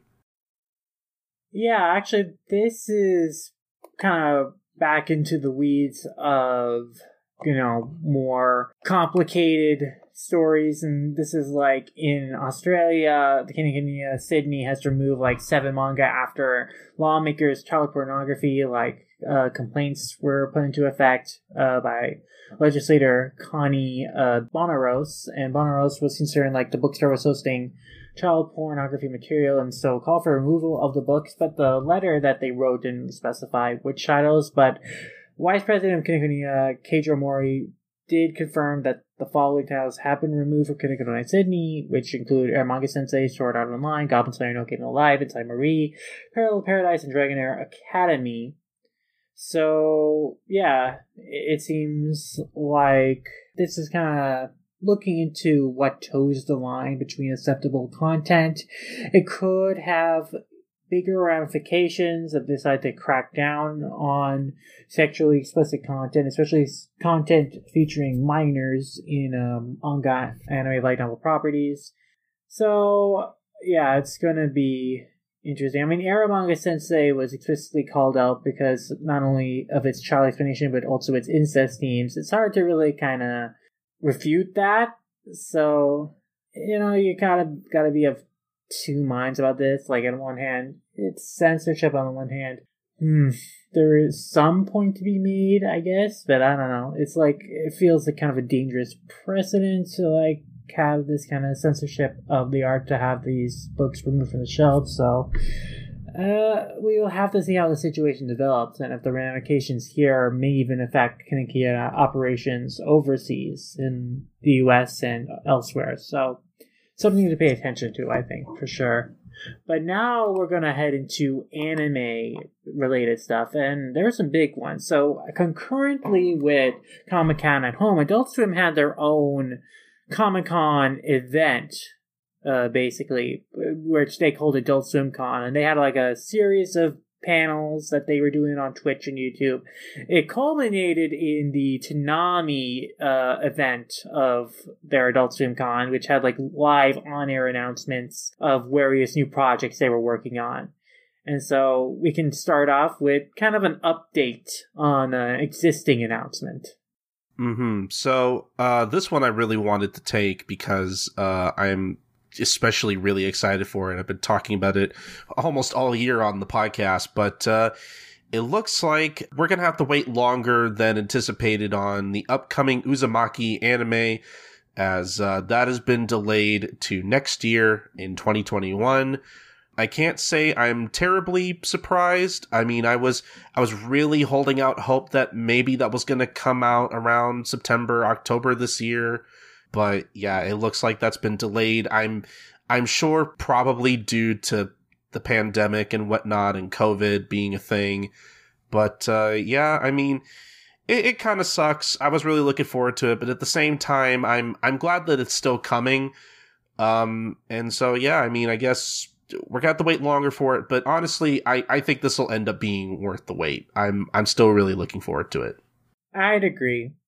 And in the meantime, I also did post a interview with director Hiroshi Nakahama on their YouTube channel, which reveals some pretty interesting insights into the production of Uzumaki, so definitely check that out. But there were also some other big announcements that they made at their big event on Adult Swim at Home Toonami panel thing, and that was basically another update on the show we know what's been in production. Blade Runner Black Lotus, that's coming in 2021 as well. So we've got a confirmation of when that is going to come out, and then we got an interview with directors also on Adult Swim's YouTube channel where they basically talked about like why the show is animated in CG, you know, their connection with Blade Runner, and then how it is like kind of working on in production while, you know, the pandemic is going on, how that has affected things. But yeah, that show is also scheduled to come out next year. So 2021 is looking to be a big year for Toonami, especially because in addition to these two shows we already knew about, there's another show that they revealed, and that is Fena Pirate Princess. They announced that this is like a new original show they've been producing. They even had a trailer for it that was like 5 minutes and has some really amazing slick action animation. It's all being done by Production IG, and it's being directed by Kazuto Nakazawa, who's on The Beginning, Blood Plus, a bunch of other series. So it's going to be like a one-core 12 episodes anime that's going to tell the story of a young orphan girl, Fena Hopeman. She's been raised on an island where there's no hope of really becoming anything except to be used and discarded by soldiers. Like, it seems like basically they live in slavery or indentured servitude. But anyway, Fena, you know, decides to, you know, break the chains that is oppressing her. She has a mysterious past, of course, because she's an anime protagonist, and, you know, she decides to forge a new identity for herself, searching for a place where she can truly belong and seek out the true mysteries of the world and the key word Eden. And so, yeah, she gathers a crew, and together they are gonna go off and find the Grand Line to find the One Piece to make their dreams come true. No, but yeah, this is like a pirate show. Yeah, it's kind of cool. It's like a mix of like pirate aesthetics and like these Ronin kind of warrior aesthetics. So I like that. And yeah, I think this show looks pretty neat, and I'm excited for it because the animation looks really great. And yeah, it's like, and I think Toonami has going to be doing some really cool new shows next year. Like, we already have 3 that we know about, and now we've known for a while that they are in production of like 6, 7 overall, so there's still like 3, 4 unannounced. So I'm looking forward to seeing like what's in store in the future. I think that Crunchyroll Adult Swim's partnership to make all this stuff is really cool. Just in general, shout out to to the Adult Swim Toonami for really doing their best to try to make the block work during, the pandemic and whatnot. Because obviously, a lot of the shows that they air on there really rely on like simul-dubbing, and sometimes that's obviously been an issue. Yeah, there was a period there where they were like repeating their gentle fight a lot because those episodes were delayed toward the end of MHA season 4. So they made that work. But yeah, I mean, they are doing a lot to liven and freshen things up. I thought it was really fun, the Toonami part of the Adult Swim Con, and like the live on-air announcements they played, and in addition to like some of the clips from the Pillows concert and the interviews with Steve Loom and Dana Swanson and all that. So that was really cool. And yeah, I mean, I think that Toonami is doing some more cool things. Like they partnered up with DC to have like 2 movie nights basically of Batman films, and that's pretty cool. It's been a while since movies, let alone Batman, has been on the block, so that's really, really interesting. And I'm looking forward to, watching through those. I've seen those films before, but yeah, it's pretty cool to see them on air. I haven't seen those, so I'm actually really looking forward to watching those for the first time on Toonami, so that's good. That's gonna make for a cool Saturday night. Yeah, but now we gotta get into film news, and speaking of things coming to streaming services pretty soon, like we got a pretty big franchise like coming to a streaming service for the first time in ever. Yeah, so Tubi TV, in case anybody doesn't know, is one of the like best services I've ever seen. It's completely free with ads and just has, I'll be frank, a shit ton of stuff available on there. Like they have so many like really cool like niche things on there that it's kind of amazing what they have available on that service. And it's all free too. Like you literally just make an account and you're free to watch whatever you want with ads. And it looks like we're going to be getting a few Anpan Man films. Anpan Man, for those who don't know, is basically one of those really big like anime franchises that like nobody over here in North America really knows about. Kind of on the same level as Doraemon before it got its dub on Disney XD. But yeah, it's literally about a superhero whose head is made out of anpan or bean bread or whatever, and he fights against all kinds of bad guys and has all kinds of food-themed friends, and it's literally like one of the most recognizable like children's cartoon franchises over there. Was literally, I guess, sort of an inspiration for the concept of One Punch Man almost, because, Saitama's design is supposed to be like similar to Anpan Man's, which is pretty great. Yeah, I mean, not to mention like in Japanese, if you pronounce One Punch Man, it'd be like One Punch Man. Like it sounds like Anpan Man. Like the entire genesis of One Punch Man is like a pun on Anpan Man. Pretty much. And yeah, I believe this will be the first time anything Anpan Man related is available over here in English. Mm-hmm. It looks like these films will be coming out in the fall. I think there are about 6 films coming out over on Tubi TV in particular. That'll be coming out sometime this year. Just checking the website at the time of this recording. They're obviously not out yet, but no, they'll be out soon. And when they are, I will definitely be checking them out. Look, I could use more kids cartoons to watch, honestly. Like I love stuff like Doraemon and everything, so I'll definitely be checking these films out. Yeah, I'm excited. I'm glad that finally there is a way to watch Anpan Man in some form. So that's really cool.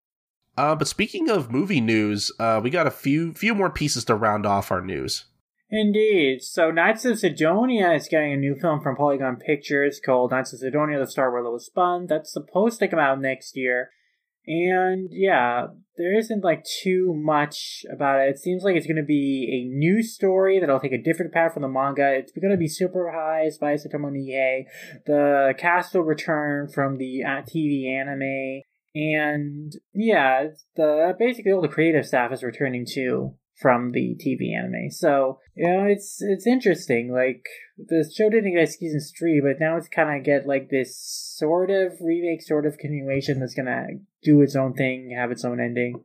So, that's pretty interesting. I like Knights in Sidonia. I'm definitely curious to check this film out, see what it does. Like, animation looks pretty good based off the trailer. So yeah, I mean, I'm sure Netflix will get it since they got the series. It would be... I mean, I'm not holding out for theaters to even reopen next year, but we'll see. Well, speaking of licenses of full films and CG films of that, G-Kids has licensed Lee's new CG film, Earwig and the Witch, based on the Diana Wynne Jones novel of the same name. This is basically their second adaptation of the Diana Wynne Jones novel after Howl's. But yeah, I mean, Goro Miyazaki is directing this one. And Goro previously directed Tales of Earthsea and From Up on Poppy Hill. And yeah, so this is going to be like a 80 or so minute feature. So a little on the short end. But it's basically about a orphan who lives at St. Morwald's Home for Children.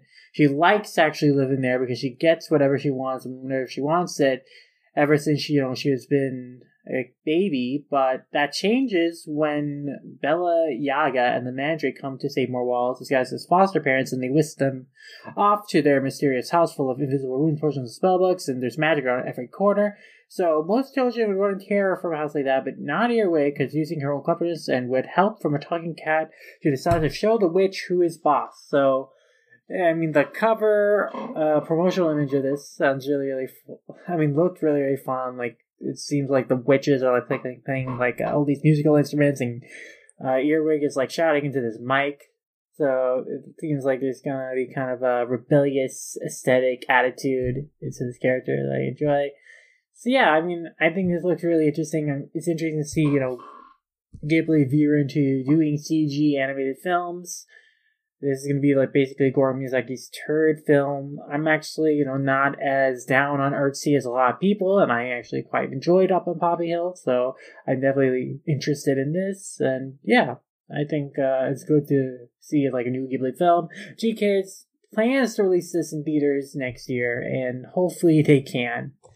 Similarly, I hope they can release the Demon Slayer film in theaters next year. That is coming out from Funimation and Aniplex. The film is coming out in Japan in theaters, supposedly, hopefully, in October.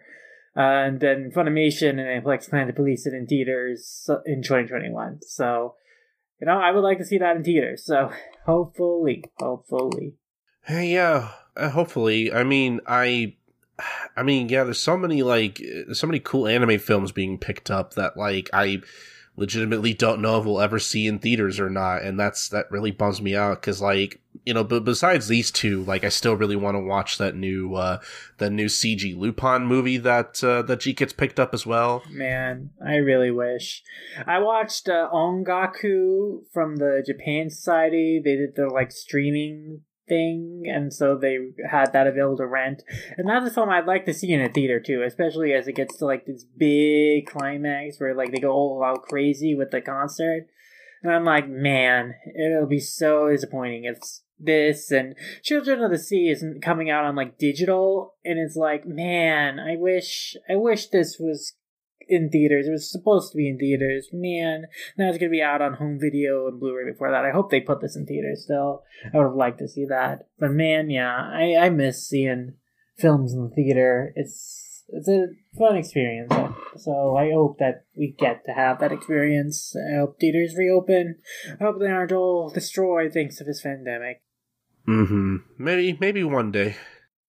Hopefully that day comes soon. But today we have just finished doing all this news, but we are not done by a long shot, because now we have some really cool new series to talk about from Irodori Sakura and new simulpugs from Wiz, Manga Mo, and Denpa, and I think we'll jump right into those. All right, but we have a lot of interesting things to talk about, and I think first off we should just get around to the new line of Irodori comics that have just come out recently. These are comics from the Irodori Sakura imprint, which is going to be an imprint specifically for Boys Love Yuri and LGBTQ works. So they distinguished themselves from the previous Irodori imprint in that way, in that specific focus, which is interesting because in that first round of Irodori Aqua comics that we reviewed, there were 2 LGBTQ works in there in terms of the Yuri manga from Hiroyuki and then the like polyamorous manga from Hiroyuki. So that's kind of interesting. I wonder if those are going to be brought under the Sakura umbrella now. But I'm glad to see an imprint specific to queer manga. And I think this is an interesting launch slate as well. We're reviewing some safer work titles, but it is worth doing that they will have 18 plus titles as well. And in fact, we were offered one of them to review, but On did not have it like ready to send to us, so we won't be talking about that one this time. But we do have 3 really interesting titles to talk about, and I think we'll start off with Why Does Love Do This to Me? This is the first of 2 Yuri manga in this sample selection of these launch titles that we've got. And of the 3 manga, I think this might be the one I enjoyed the most, without any caveats. This is an actual simple story. I think the best way for me to describe it would be, this is kind of like Yuri Kaguya-sama in how the 2 protagonists are trying to convince each other to start a relationship. So the story begins with like Amori saying, actually, I just realized, I missed the last train home. And actually, it's really a ploy to get Saki to invite her over to her house. And then Sakura is thinking to himself, oh my gosh, this is my chance to have her come over to my place. And so it's like this push and pull throughout the chapter of them like trying to get the other to say and like do the thing that will progress like a potential relationship. One of the funniest parts to me is like when they're trying to gauge the other's reactions, like when Amori is like taking off her clothes and dressing, trying to gauge Saki's reaction, and like they are disappointed, like, oh no, she didn't react the way I thought, she doesn't see me in that way. And it's a sweet story because, it's kind of like these people are really trying to hit on the other person, start a relationship, but like they are afraid of like just coming out because they're afraid of getting hurt, they're afraid of getting rejected. And then, ultimately, like, kind of like an accidental kiss while asleep from Saki to Amori happens. And it's a really nice scene where it's like, Saki's, like, really apologetic at first. But then, like, Amori tells her, were you thinking of me? Did you mistake me for someone else? Because even if it wasn't a mistake, it made me so happy. And then, like, they embrace, and then they start kissing. And then it's very cute. Like, they've started a relationship. So I thought this was just a really, really sweet little story. And that's probably why I enjoyed it the most out of these 3. Because, like, in the text of the story, it has, like, the unambiguously happiest ending for all the characters involved. Oh, yeah. Like, I will admit, when I was reading this one, I was afraid that this was gonna end, like, really, really sadly. Because at first it kind of, like, looks like it's going to for a little bit. Especially when, like, when the both of them are so, like, resigned with themselves, and they're just kind of like, well, I guess it's not meant to be. And, like, one of them's crying in the shower, and, like, yeah, Mori's crying in the shower. That kind of got me, honestly. Like, man, I feel that. But man, yeah, I'm glad this one had a happier ending compared to at least one of the other ones we're going to talk about here. But yeah, I can't say I have like a lot to say about this one other than I think your comparison to Kaguya-sama is pretty on base. But yeah, I agree. I just thought this was a really sweet story, and I'm glad these 2 got together. That made me very happy. Yeah, and I am much more supportive of this relationship, I suppose, than the relationship in the other Yuri title. She wants to do what? Now, this, I saw some pushback from people who have reviewed it who were really not a fan of how one of the characters treats the other. Personally, I don't mind it as much. It is problematic, but I think that there's just enough humor that, and because the audience is like aimed towards like adults, a specific audience, it's less of a problem because it is a specific fantasy kind of thing. But yeah, I mean, it is going to be problematic. It's going to be like kind of a tough read for people because it is like a relationship predicated on one character sexually harassing the other character. The story is basically Momoko is turning 30. She's like an office worker, and like she is invited by her younger coworker who's like 25, Anzu, to come over to her place for drinks. But, you know, as they're talking about what they're gonna do, like throughout the week, Anzu is like consistently saying some really sexually charged stuff about what she wants to do with Momoko. And it makes Momoko uncomfortable, but regardless, they do get together on Friday night.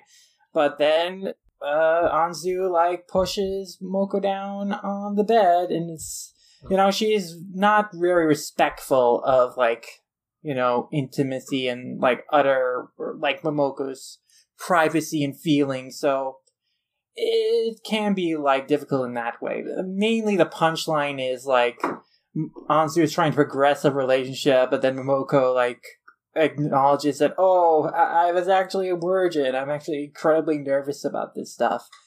And then it just kind of seems in the aftermath that a relationship is going to form from there, as Anzu is actually the experienced, like, younger Kohai who's going to teach, like, the older, experienced senpai of hers, like, how love works and, like, how to be kind of intimate. There is, like, kind of a sweet moment in the middle of the chapter where, you know, Anzu is saying, like, hey, you know, I'm kind of bi-pan, I don't really mind going with boys or girls, but like I was wondering, like, if I ever gonna develop feelings for someone, could I let them get close? So it gets to a sense that she is joking. She makes these like really sexually explicit jokes, you know, just to kind of protect herself, kind of to hide that she does have genuine feelings. So it's kind of like an interesting push and pull. Like she is trying to gauge whether she will push Momoko away, and if that happens, she would just play it off in a joke so she wouldn't hurt herself. But if Momoko, you know, sticks with her, then that is also kind of a little bit reassuring. So it's an interesting kind of reason why she's acting that way, which is another reason I'm not as down in it. I'm not like angry about like the problematic content in this. Like, I think that it is kind of a interesting, like, relationship power dynamic kind of story that they have set up, but that's also kind of the other thing I have about this story, is that it really feels like kind of a setup to something that should be a longer story. I don't really feel like it truly reaches its conclusion. It reaches a stopping point, but it feels like this is like the first chapter of what should be an ongoing series, and perhaps it will be. But to compare with the other two of the set of three, the other ones feel like complete stories, and this one does not. So that is probably the biggest reason why I felt the least satisfied with this one. But I do think the art is cute, and I think that the idea of the power dynamic in the relationship and the reasons why that dynamic exists is interesting, could be explored very interestingly if this was like a longer series. Yeah, like I like this one enough to where like if there was another like chapter of this or like a sequel to this, like I would read it. And you know, I also just want to put out there, you know, when I initially read this, like, yeah, I did see some other people who weren't very okay with the dynamic here of the relationship, and I think that's valid, but at the same time, I do agree that, like, it didn't bother me in particular either, just because I thought this was cute enough, and I thought it was like lighthearted enough to where it didn't feel too real to me. I don't know what the best way to put it is. I think that Yuri Mutter wrote a really great review of this on like what made her uncomfortable about this, and she wrote some really great reviews of all three of these Irodori Sakura doujins. So I would definitely like to shout her out, leave links to her reviews in the show notes, because I think that she did like write about, hey, you know, there's some good stuff here, but like this is kind of what makes me uncomfortable about this and why I can't recommend it. And I think that's an absolutely valid, perspective to have. I personally wasn't too offended by it, but I can definitely see why this is not the kind of story people would want to read, because it does hit maybe too close to home to like real world sexual harassment. Mm-hmm. I think this one comparatively was like the funniest out of the three in terms of like the translation work. I really liked the moment where they're in the elevator and Anzu goes, I've been stripping you down with my eyes, and then she goes, "Oh, shoestring fries! I love them!" Like, I really appreciated that wordplay there. That got a genuine laugh out of me. Yeah, that was a great translation choice for sure. Like, that was a great way to sell the joke. I would agree. I do think that the artist Ichinori has some really great paneling and comedic timing in this, and I think that really helped sell the humor in a way that made the story very palatable and made it feel like light and not very, uncomfortable to me. Mm-hmm. So yeah, I actually think that artistically this is like really, really well done. I personally found Why Does Love Do This to Me a little more funny, probably because it was a little more relatable in the ways it was funny, in terms of like trying to convince the other person, to do something you want to do, and then being frustrated when they're not, getting the hint. But I do think there are also some good humor in this as well. Mm-hmm. But yeah, no, I was fine with this one. In fact, I if given the chance, I would actually read more from this artist personally. For sure. I would say the same with Ayuma Ayuma too. And our next author we're going to talk about is Saki Uta, who wrote Minikun is Asexual, which is really interesting, and I think why we save this for last, because this is not only a really unique representation of an ace character, but it is from an ace artist, someone who identifies as ace. Well, yeah, I guess so, that makes sense. A lot of the framing of this comic to me was completely changed by reading the afterword and reading the intentions of the author in writing the story. And then, of course, the epilogue stuff of what happens to characters, like, after the last page of the story, which also kind of softens the blow of how the story pans out. But basically, the idea of this story is that Mirai is our protagonist. She really loves this guy, Mine-kun. Like, she loves everything about him, the way he looks, the way he acts, and while she's drunk one night, she basically confesses to him and asks him to go out with her, and Mine-kun's reluctant at first because, he thinks that there's probably someone else out there who can make Mirai happier, because he himself, is not really comfortable with sexual intimacy, physical intimacy, because he identifies as asexual. He's attracted to men and women. He is bisexual, but he has no interest in physical or sexual intimacy. So, he could probably do a kiss, he could probably hug, but those aren't things like he wants to do. But he explains that to Mirai, and Mirai doesn't totally get it at first, but she does ultimately want to go out with Mine-kun, so they do start a relationship. And she does have doubts. She has like a really problematic biphobic friend who is like naysaying, this whole idea that he's asexual is probably just a cover. He's probably like gay and needs someone to act straight. So I really don't like her friend at all. And even with the recontextualization of like the afterword, like that actually makes her worse. She reminds me of Kotone from Love Me for Who I Am. But anyway, so Mine and Mirai actually go on a date. They have some, cute moments. They go see the latest Revengers film. That was great. Yeah, I'm glad that they finally made a Revengers film.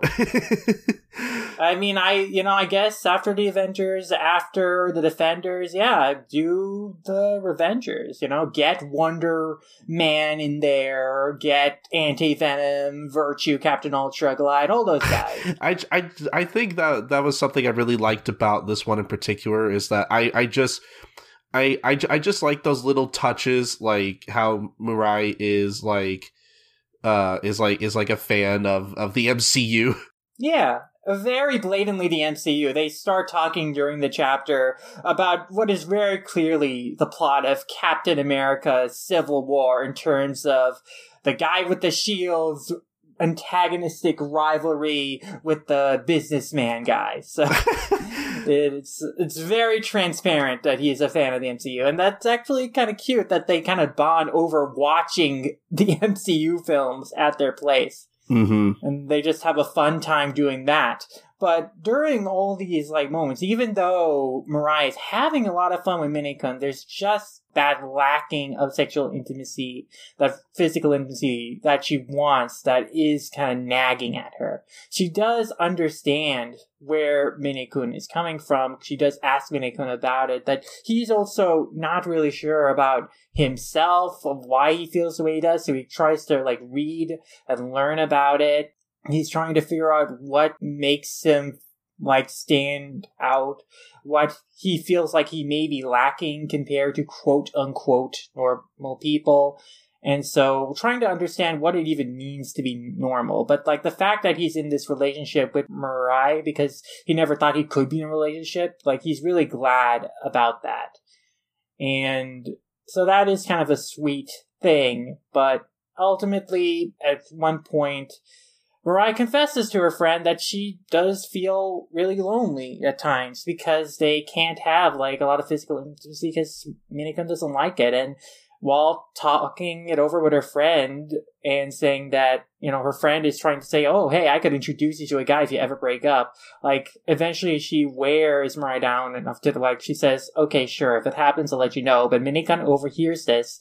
And so on their next date, he proposes an ultimatum. He says, I can't give you whatever you want, so I'm sorry. And then actually, Mirai's the one who proposes the ultimatum, saying, hey, just once, basically kiss me and do that, and I'll break up with you. Because she was thinking, he'll say no, so even if he doesn't engage intimately with me, that's okay, because he'll be by my side forever. But he does do it. He does it for her because he doesn't think that he can make her happy, and that's this really sad, bittersweet thing. But before they part ways, she tells Mine that he is not lacking. She fell in love with him. There's so much he offers, and thanks him for falling in love with him, being able to fall in love with him. But yeah, that's kind of ultimately the end of Mine's story. He kind of walks off after leaving her place, wondering, oh man, I wonder if she'll return my Blu-rays and love containers, and cries about, having actually experienced feelings of love. He's so broken up about it that he gets lost. He just kind of doesn't really understand where he is at all. Yeah, he's kind of lost in his thoughts, so he's just wandering before realizing, oh, where am I? But yeah, in the final page epilogue, it explains that Mirai met another guy at her workplace. They got together. She lost her virginity, but, even though she's pursuing other relationships now, she remembers, when Minekun turns her, thanking her for the relationship, and then, remembers the relationship and still feels kind of heartbroken about it. And so it ends on that note. And so when I initially read this for the first time, I was I had my guard up about the representation, because there are some things about how Minekun is depicted, kind of in the sense that he's sort of robotic in how he doesn't really understand other people's emotions or his own emotions and stuff, and is trying to figure that out. I do think there's actually an interesting element that Minekun, you could do a reading of him as on the autism spectrum because of how he hyperfixates on things, of how at the movies, when Mirai was trying to color him, he was saying, oh, actually, I just wanted to concentrate on the film, and then how he really fixates on all the details of nerdy things and stuff. I can see that. I think that's an interesting reading of that. But yeah, there was aspects of how the relationship panned out, and the fact that in the text of the main story, we don't see a happy ending for Minekun. We see that Mirai has moved on, but we don't really know what happens to him after that in just these pages alone. And that is kind of a bitter note to end on, because as an ace character, you kind of don't want this idea that ace characters, really anyone LGBTQIA, are doomed in their relationships. They can have happy relationships, and even if like he is not interested in sexual or physical intimacy, he can have a fulfilling romantic relationship with someone. So it is very sad that in the main story, like, we don't see that happen for Mine, and it's like that. And like the story is about Mirai. It's her perspective and seeing Minekun through her eyes, like as this like cis straight person trying to understand an asexual person. So there's that angle of it. So it does remind though of other stories that are also framed like that, where it's really about the straight protagonist, and then the queer, love interest is just there to like kind of be a support in their story and their development. Minekun helps her also kind of understand like what she wants in a relationship and like is emotionally fulfilling for her, but it's not necessarily like the best note that the story ends on this idea of like, oh, like she'll always have memories of Minekun, but like that is just like that. It's just like a memory of a relationship that was kind of ill-fated.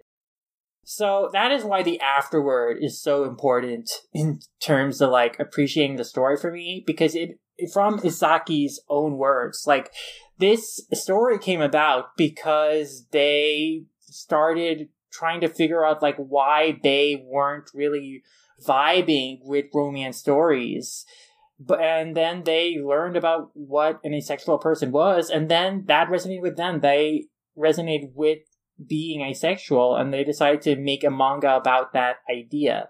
And so they put actually a lot of themselves in Mine's character, though they also make him a bit different from themselves. And they acknowledge that, asexuality is like a spectrum. It means different things for different people. And definitely the representation of Minekun in this is not meant to be like a blanket representation of like every kind of asexual person. And so, it's clear that the author, Izaki, they understood that. And so they were just trying to work through their own feelings about understanding asexuality and their own asexuality. And so that afterward, that reframing of like what the author's intentions were with this story, that did like, make the story a lot better upon reread, and like with that consideration of like knowing what the author's intention with the character was, and knowing that they've done the research, they have the lived experiences and feelings, and they're just trying to work through them. That doesn't mean it's completely unproblematic in the representation, but that does mean, I think, that there is a lot more authenticity and effort and sincerity in it. And also, what I appreciate is the what happened after epilogue that shows that Minekun, they did find a boyfriend. They found another ace bisexual person, a boyfriend, and who also loves, like, Marvel movies, going to Universal Studios, Marvel Studio. So they had a happy ending.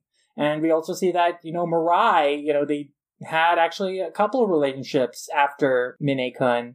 And, they did return the Blu-rays, though they kept the bread container kind of as a memory, it seems, of Minekun. Aww. And, the relationship had a lasting impact on her, even though she had other relationships after that. And then, of course, it reveals that her friend was actually a lesbian who was into her. So, again, with the Katone from Love Me For Who I Am comparison of, like, kind of a jealous queer person kind of attacking another queer person, out of like that kind of jealousy of them being able to express themselves and the other person being kind of more in the closet and hiding their feelings. But yeah, so again, this is interesting to me once again, because like reading the story the first time without the epilogue and then reading the story the second time with that afterward in mind, completely changed my like feelings, perceptions of it. I feel. Mm-hmm. Yeah, I tweeted about this, about how this was like the most interesting story out of the three to me, and I still think it is. Just as someone who is a cisgender male, heterosexual, it was interesting to read a story about someone who is ace. I thought it was interesting to explore a character who's ace, because I typically don't get to read a lot of stories about those kinds of characters. So I thought this was for me anyway, this was kind of an interesting exploration. But I can see why, having the story framed through someone who is cisgendered may be problematic. I saw a review that brought that up, and I hadn't really considered that on my first read. Also, I feel bad that I didn't read the afterword on this particular story, because some of this context would have been nice to keep in mind. But I don't know. I thought this was just a interesting exploration of like character exploration kind of thing, and I thought the relationship was interesting. I overall I thought this was I'm using interesting a lot, but I thought this was just the most interesting story to read, and I would definitely read more stuff from this author. Most definitely. I mean, I am so in support of this author and them exploring ace identity and sexuality in this way. I'd love to see more stories from them about these topics, and I think that's kind of the great thing about doujinshi, about self-published comics, is that it allows authors to work through some really personal ideas and feelings they have that they might not be able to publish in a mainstream publication, but as a self-published independent comic, they can get those stories out there and they can be so valuable and interesting. And that's why I'm really glad that Irodori is continuing to do great work in publishing overseas these doujinshi, and especially now doing a concerted focus with the Sakura imprint on LGBTQIA titles. In general, for anyone who is interested in these titles and wants to read them, I believe they're available on Amazon Kindle and Comixology, or they will be anyway. Yeah, and actually Irodori has their own site now, Irodori Lite, that they've set up for you to read their comics on there directly as well. That's good. And so we'll definitely leave links to all the titles we talked about in the show notes. And so I mean in general, I liked all of these, even with some of the caveats. On some level I enjoyed all three of these anyway, which is good. Yeah, I would say so as well. I enjoyed all three of these, and I am excited to see future work from these authors. And also future works in the Irodori Sakura imprint. I think, again, Irodori is doing some really great job with bringing more doujinshi, interesting independent comics over here. Yeah, for sure. And, I guess from here, we have some simulpubs actually to talk about. Yeah, we're going from independent comics to some more mainstream comics. Mainstream publications. You want to talk about Mangamo?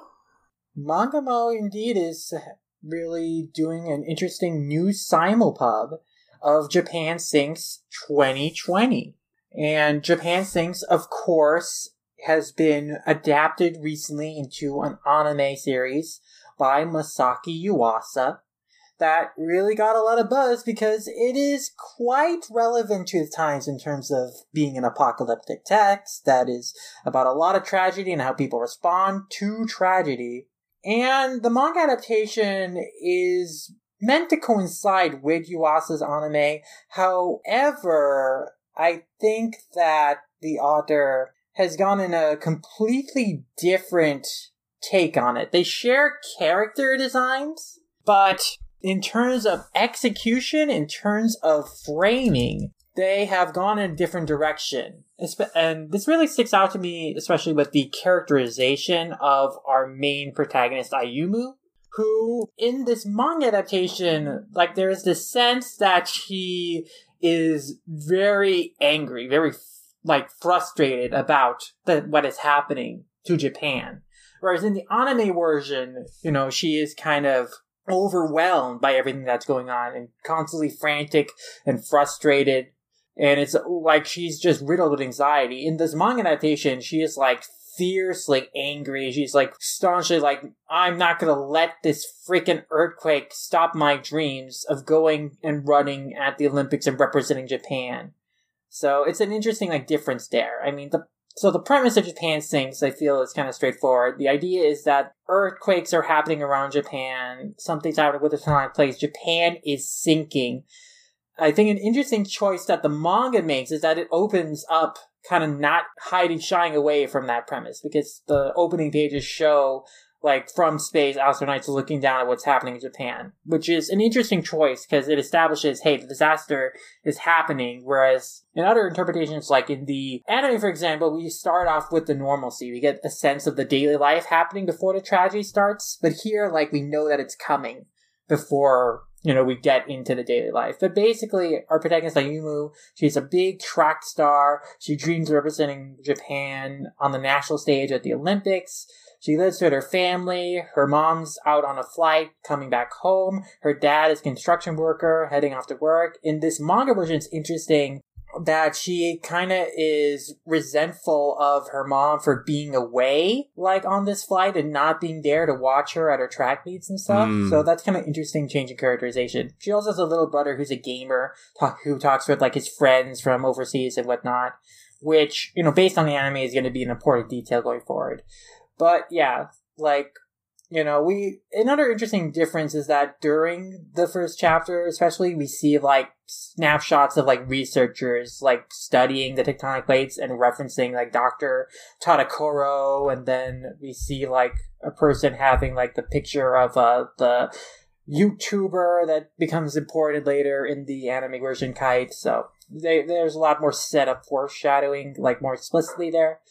But yeah, what happens is, of course, the earthquake happens and Tokyo is, like, destroyed. And there's, like, it's really horrific. Like, Ayumu is in her locker room when the big quake happens, and when she wakes up, she's like, okay, I can see my feet. But then, and, like, she sees that her foot has kind of been crushed by a falling pillar. And she looks around and seeing, like, all the entire room is destroyed. Her friends are, like, crushed under lockers and concrete and stuff. And this is another, again, like, the biggest changes with this adaptation is how Ayumi's character is, because in this version, the manga version, she tries to save Sachi. In the anime version, it's a big point that she runs away. She sees her friend reaching out for her, and she just runs away because she can't handle it. But here, like, she tries to save, and is, like, frustrated that she couldn't save her. And then she sees the devastation of Japan, and she gets angry. And then she thinks about, like, her dream of representing Japan, and she says, I'm not going to lose to this. I'm not going to, give up on my dream. So, see, initially when I heard that Mangamo was going to simulpub this, I initially wasn't super interested because I just kind of assumed, like, oh, this is just going to be a manga adaptation of the new anime coming out, and it's supposed to be like a promotional thing, but hearing a few episodes ago about how, like, Japan Sinks is actually, like, originally a novel or whatnot, and I was going to ask if this manga is supposed to be an adaptation of that new anime, but so far it doesn't sound like it that much. It shares the basic outline of the plot, and the character designs are similar to the anime's character designs, but the characterization and execution are very different. Okay. I do really love the artwork of the manga. Kenichi Watanabe's artwork is really, really beautiful and well done, and I think they can depict, like, the scale of the travesty really, really well in terms of, like, how horrifying and brutal it is. But also their use of color in the second chapter when that was nice. Ayumu reunites with her family. That was really, really great. Yeah, I especially loved the pages, like, depicting the actual, like, earthquake and whatnot. Like, ooh, that was that like made me feel really, like, uneasy. Like, I could feel, like, the size of the impact. Oh yeah, like, just the panel of, like, everyone being lifted up, like, in midair just suddenly, and then, like, just the shake, like, just the furious lines and effects across the screen. Like, that was very impactful. That was like, oh crap, some devastation's happening here. Oh yeah. This is huge. Yeah, so just to preface this, I haven't seen any of the anime yet. I've heard mostly good things about it, on my end anyway. I know some other people who I've seen say that, like, oh, I've seen, like, mixed reactions from this. And I wonder if that's because, like, because I've also seen some people say, like, hey, this is good, but I don't know if I really want to watch this in the year of our Lord 2020, what with everything going on. Like, I feel like this show might be a bit much for some people right now, and that's, again, totally valid. But yeah, I don't know. Reading these first 2 chapters really just makes me want to watch the show, honestly. Yeah, I mean, the show is really great. Masaki Yuasa did an amazing job with it. But what's interesting to me about this manga version by Watanabe is just the difference of perspective. Obviously, that's reflected in how Ayumu's character is presented in being someone who, in the wake of this tragedy, does not want to give into sorrow and give up on, like, her dedication to her dream. Whereas that is not really an element of the anime's version of the character, where she is, like, from the beginning overwhelmed by the situation and feeling these feelings of guilt of, like, leaving her friends behind and all that stuff. So it's very completely different, the approach there. I think in Yuasa's adaptation, even though he also shows the beauty of, even though he shows, like, the horror of what is going on, like, consistently, like, in the first 2 episodes especially, like, you have these moments where your family reunites, you know, and looks like things are looking up, you know, you have, like, the dad in particular trying to be upbeat, the mom trying to be upbeat, saying, hey, we'll get through this, we okay, and then consistently throughout those episodes, those moments of positivity are, like, kind of undermined by, like, the horror that is in the background that they're trying to turn their eyes away from, not make their kids think too hard about. And of course, that comes to head at the end of the second episode when the big tragedy happens, even, you know, in the personal level for the characters. But it's also, all while this is going on, Yuasa is, like, depicting the world, the destroyed Japan, it's beautiful, and that comes across in, like, the music choices and the color choices, the scenery. Like, it's this really interesting thing. It's like, this is at once horrific, but also there is still some beauty in this destruction, and it's just kind of this interesting mixed feeling effect there. But the manga version is very different. It does not focus on, like, hey, there's any element of beauty in this. This is something that is, like, really chaotic and devastating, and, like, Ayumu is trying her best to stay strong and not be defeated, but there is this, in the second chapter, before she notices the light, she does almost break down before finally reuniting her family. But then, of course, once she is reunited, that's when the fires happen around Tokyo. So, you know, there's still tons of devastation constantly going on. So it's just a difference in approach that I find interesting. It makes me feel like both versions are worth checking out to see, like, this different interpretation. And again, Japan Sinks is a text that has been around for 50 years. Like, it has constant reinterpretations and different perspectives. I mean, the protagonist of this version of Japan Sinks are different from the protagonist of the original Japan Sinks, which is another interesting choice. So I think that both versions are worth checking out. I'm really curious to see where Watanabe goes with his interpretation, as much as I really, really enjoyed Yuasa's interpretation. Yeah, I wish I could speak to the anime adaptation, but I kind of wanted to read the manga kind of going in blind. And the manga version I thought was... I mean, just from the first 2 chapters, not like a lot happens. It's a very breezy read, but I thought it was really interesting. Again, a lot of really great, very impactful moments. I like kind of the resiliency and the optimism of the manga so far. I don't think it's necessarily optimistic. I think it's defiant. I think it's like, no, fuck this. I'm not gonna let myself be beaten down. That's probably better, actually. Yeah.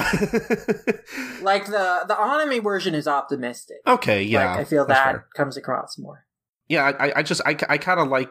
I guess from what you're describing, I do kind of like the take the manga is taking on. I guess, and again, you mentioned the one color page that chapter 2 has. I thought that was that's what I love about, like, digital comics. Is that, like, you can kind of get away with those splashes of color to really, like, to really make an impact or to really make certain scenes stand out. And I thought that was really good. And yeah, this just makes me want to check out the show. And I don't know, I hopefully I can maybe keep up with the manga for this one, because I do want to keep reading it. Most definitely. Like, I'm actually very excited to keep up with this. Like, I'm really fascinated with Japan Sinks as a story from my experiences with this, and I actually really want to check out, like, Takao Saito's interpretation from back in the day. That was like the most famous like manga interpretation before this one. So I want to go revisit that. And that was available on Crunchyroll Manga for a time, I believe. I don't know if it's still. We're talking Takao Saito Gogo 13. Takao Saito really? Gogo okay. 13. That's Yeah. I didn't know he did an adaptation of this. I'll have to check that out too. That sounds pretty cool. Yeah, this doesn't look it's on Crunchyroll anymore if it was on there. I think they removed older Takao Saito stuff a long time ago. Oh, yeah. But yeah, I definitely want to hunt that down and see like how his interpretation panned out as well. Wow, that's pretty cool. In terms of the Japan Sinks manga on Mangamo, I think we've mentioned Mangamo on the show before. It's an app that has literally hundreds and hundreds of manga on there, including, a lot of stuff from Kodansha. Like, they literally have, like, the first, 50, 60 or so chapters of stuff like Fire Force and Fairy Tail, Attack on Titan.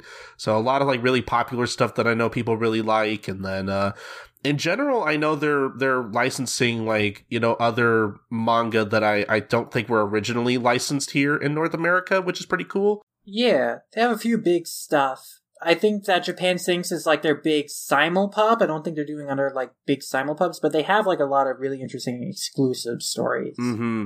Yeah, I definitely at some point want to go through the Mangamo kind of catalog once more stuff kind of builds up. But yeah, I mean, we talked about it before. I'm really excited to see where Mangamo goes. For anybody who wants to subscribe to it, it's $4.99 a month, I believe. And I believe the first few chapters are available for free users, if not the very first chapters of a lot of series. Well, what you can do is that there's a 1 month free trial, and that allows you to check out chapters for the 1 month free trial. Okay, they don't have any free chapters for non-subscribers? I thought they did.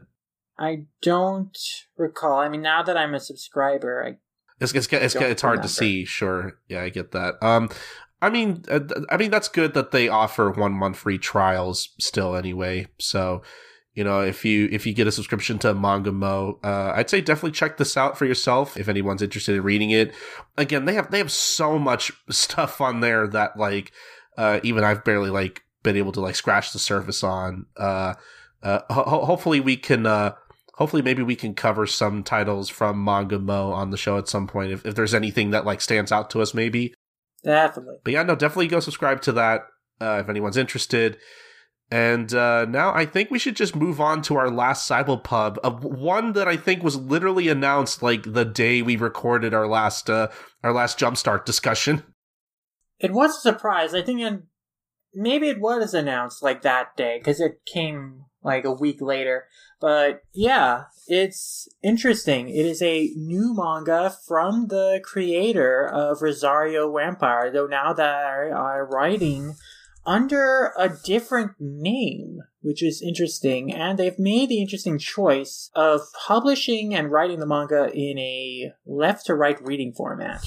And this manga is Ghost Reaper Girl by Akisa Saike. And Ghost Reaper Girl is about a 28-year-old actress who's kind of struggling in the industry. She's mainly known for playing corpses. Her one major role was in a niche late-night action horror television show as Ghost Reaper Girl, who was a crime fighter who wore a swimsuit and stuff.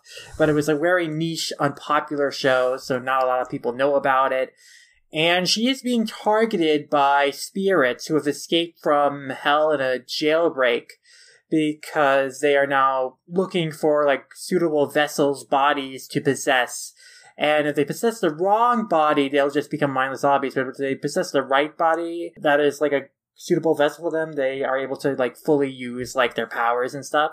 So she is an exceptional vessel because she has a really strong soul, and so she's targeted by spirits. But someone comes to her rescue, Kai Iod, who introduces himself as a lolicon gentleman, but is really a agent from Hades, from the agency Arkham Bullet. He's Ghost Reaper. He, comes to the physical world to exterminate the escaped spirits who broke out of the jail. And so he protects Chloe and eventually there's this thing about, like, he's actually a really big fan of Chloe because he watched Ghost Reaper Girl, and so he's really excited to meet her and stuff, but also, like, she is an exceptional vessel, so he also wants to possess her. And eventually, after a few encounters with some spirits, like, she does decide to let him possess her. Like, she comes back to his rescue, actually, when he's, like, kind of being defeated by the spirits. And then, like, says that, hey, you can possess me. And so they combine their souls into one, and she becomes, like, a real-life Ghost Reaper Girl. Kai becomes basically a sight that she can use. And they fight off now all these spirits possessing people. And she's actually really great at fighting because of her background as, you know, formerly kind of a street punk from, like, the slums who kind of wanted to, you know, live a better life, like, be more known, well-known and respected.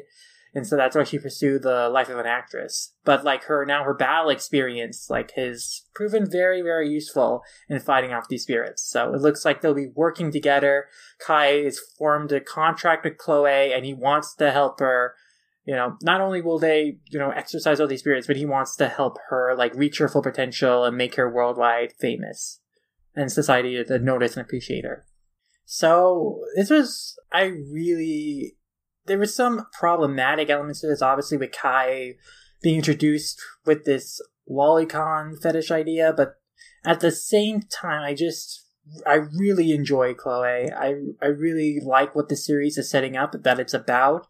Like, it's a shonen action manga about an older woman protagonist that celebrates that she is a powerful, strong, you know, physically capable fighter, and it's about her actually doing the action. It's about her journey in being, like, respected and coming up in society, and people acknowledging, like, that she is, like, special and valued, and making her feel valued. And I really, really like that premise. I really am here for her character and her character arc. And I think that if they can tone down, like, this idea that Kai, like, is, like, some sort of lolicon, like, he has an interest in young-looking women and stuff, like, then that relationship also between Kai and her could be really interesting, because he is, you know, interestingly supportive.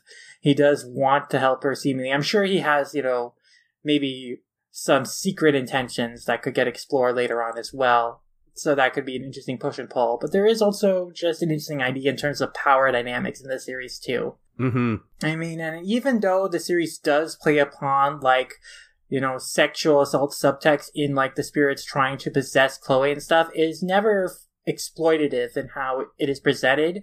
Like, even in Chloe's transformation, like, she is not, like, sexually fetishized in any way. There's not a fan service to speak of, no framing that is meant to specifically emphasize parts of her body. Like, it's incredibly respectful of her as a character and protagonist. And that is just such a relief that we can have, like, a really great female protagonist without the caveat of fan service. So I'm also really, really happy about that too. So I am actually extremely excited for the series, especially, you know, in terms of a protagonist. I think Chloe is the most excited I've been for a protagonist of a new Jump story in quite a bit, maybe since K from Octodge. That's some high praise there. Yeah, I thought this was pretty interesting. I guess this is running on Jump Plus in Japan, which I think would explain a little bit. Because this does feel like a more, I don't know if mature is the right word, but this does have like a level of maturity I normally wouldn't expect in, like, well, I don't know. I don't know if that's really the right way to put it. I don't know.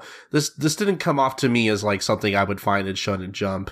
It does feel like it's used a little bit older than what we normally expect of the Jump demographic. Not that I couldn't believe that this would run in the main Jump, especially with, you know, some recent stuff that gets published there, like Chainsaw Man, but at the same time, you know, considering, like, some of the other Jump Plus stuff we've read recently, this definitely feels more akin to stuff like Hell's Paradise in tone. Yeah, that's what I meant to say.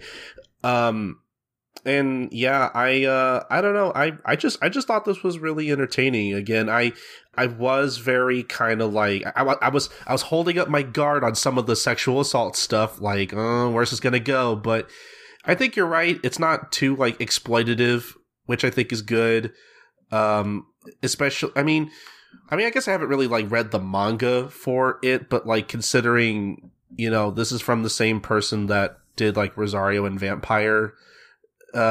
Which I don't know if it was like, I guess I don't really remember the level of exploitativeness that was in that series, but I mean, it was a pervy, ecchi, like comedy series, you know? So I am kind of surprised that, you know, that stuff, wasn't there to exploit our main character, which again, I'm glad for. I think the series is very pointedly about this idea of bodily autonomy and power. Mm-hmm. Like, she makes a consensual agreement with Kai to merge bodies and to combine their powers to become Ghost Reaper Girl, as opposed to these other spirits who are trying to force themselves upon her. I think that this is all very intentional subtext that the series is trying to get across. And I think that because it's doing it respectfully, it's like framing these encounters as like, you know, bad. It's like not trying to have it taken into by also employing fan service to sexualize Chloe. I think that is going to work in its favor in terms of delivering on that promise of those teams. Mm-hmm, for sure. That'll be interesting to see if that gets explored any further. I love how Kai turned into a cartoony ass scythe. That was the best part. Yeah, that was really fun. Like, it is such a cartoony design too. I really appreciate so that. Dopey, and I love it. Oh man, I thought that was really good. Yeah, no, in general, I thought this was just a really good first chapter. I think, and I'm not, this is not me saying they're necessarily the exact same thing, because they're not, but the dynamic of like a human character using a supernatural being's powers as their own kind of reminded me of a Bone Collection a little bit. Yeah. I mean, this is a much better take on that. Yeah, definitely. A much better take, and again, one that I think clearly skews in the direction of like an older audience for sure. And yeah, this was just a nice surprise in general. Like I like the first time I had heard about this coming out was from the official Shonen Jump Twitter. Which, you know, if this is from Jump Plus, I'm really surprised to see that Viz picked up something from Jump Plus, just considering that, you know, it took them a little bit to get the Spy Family, only because, like, the Spy Family was doing so well, like, over in Japan and on Manga Plus, that I'm pretty sure they were just like, we gotta pick this up. Yeah, they pretty much swiped it away from Manga Plus, who were originally doing the translation. I think they probably were faster on the draw with this one because it is from the creator of Rosario and Vampire, and that is a fairly popular series. So yeah, I think the author's reputation and pedigree encouraged them to pick this up right off the back, and I'm really glad they did. Oh yeah, for sure. Yeah, I'm glad they've been picking up. I'm glad they picked this up from Jump Plus, because I've been kind of wondering like whether they were going to do the same thing on like Manga Plus, which is I mean, on the Spanish side, I think they have, but they haven't really been doing so on the English side, which has been a little disappointing. But I'm sure we'll get more on there soon, hopefully. But yeah, I'm just happy to read more Jump Plus stuff, because I think in general they seem to have, I think, sometimes more interesting stuff than what we get from Jump. Because I have to be honest, like I love covering jump starts and everything, but it does, like, very rarely am I like so ready for a new series, like from the beginning. It's a very rare feeling that happens. Like Promise Neverland, My Hero Academia, Actage, like those were all things that like I was pretty ready to read like from the start, and it like had me hooked pretty instantly. Which I mean I'm not saying that. You know, I understand that that's just the kind of thing that doesn't really happen a lot, but I'm just saying Jump Plus for me I think has a better hit rate for me, just generally speaking. Yeah, I mean, at least the stuff that is getting translated and put out, Yeah. I think have all been really excellent. So I've been very happy with whenever we got a new Gem Plus Simulpub. Oh, yeah, for sure. But, it looks like this is going to be running bi-weekly, I think. And for anyone who wants to read it, thankfully this is available on the actual Shonen Jump app.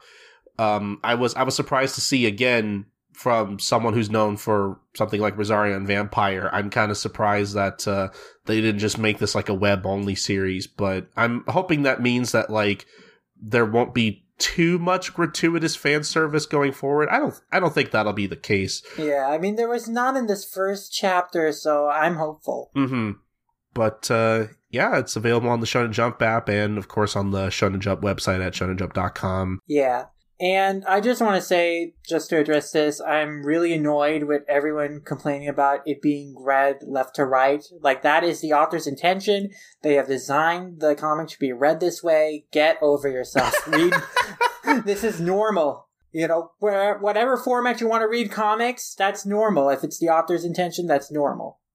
Just get over your manga reading bubble. Comics don't only have to be read right to left. Yeah, I guess we didn't really talk too much about that. Like, I had seen some people who didn't agree with it just because it didn't really mesh with the flow of the story or the art or whatever. And I don't know, I was very surprised to see that at first, but like I didn't really have that hard of a time reading it, personally speaking. I don't really know about anybody else, but I don't know. Me neither. I mean, again, this is the author's intent. They have drawn the comic with the intention of having at least international readers read it this way, and you should respect those intentions. Like, maybe they'll change it down the line, maybe not, I don't know, but I think there is a reason why they decided to do it this way, and just enjoy the comic. Again, it does not matter what format it is if it's the author's own intention. Yeah, that's really interesting. I don't know. That's interesting to me to hear that so many people are like against that, because I mean, I was surprised, but I don't think I was like totally against it. Like, yeah, just don't read the comments on the page of the first chapter. Look, as long as the art flows well and I can still like read what's going on, I don't really care personally. You know, as long as it doesn't interrupt the flow of the art or like totally work against it from here on out, we should be fine. You know, like, it's like Lem said, get over yourselves. Yeah. I guess one final thing I just wanted to say is shout out to Stefan Kozer for the translation and Ace for doing the lettering. Ooh. Just a dream team pair there of like friends of ours who are working on this comic. Ooh, yes, that's definitely a dream team right there. Thank you guys for your work. It definitely shows, and yeah, I'm definitely going to be reading more of this. You know, like I said, it's on Shonen Jump app, shonenjump.com. We'll leave links to it in the show notes. I'm pretty sure this is also on Manga Plus, obviously. So, like, you know, for anyone who's not living in North America or wherever, you know, basically living anywhere that Viz isn't available, it's on the Manga Plus app. And there you go. All right, but we have one more simulpub that we need to talk about from Denpa, of all people, from Romi Oishi, or Dr. Peep, I guess, and Meshi, that's how you pronounce that, maybe, entitled Lockdown Zone Level X. And I couldn't really find a lot of info on this, because obviously this is a newer series, but I think this originally, in Japan, it runs online as like a webcomic, which is interesting, from Futabasha and Web Action Comics, I believe it's called. Right now, you can actually read this on Denpa's online reader at denpa.pub. The first chapter is free for anybody to read. The first 2 chapters are going to be free, they said, but chapters from then on are gonna, cost probably like $1 or something. Like $1, $1.99, something like that. Probably within that price range. I don't really know like how often this series will release just yet, but I guess we'll have to see. But for now, Lum, why don't you run down what Lockdown Zone is all about?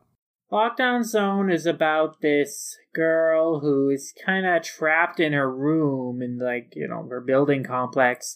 She gets text from her mom, who says, "Hey, don't go outside." I mean, while she was sleeping, she got like 24 missed calls.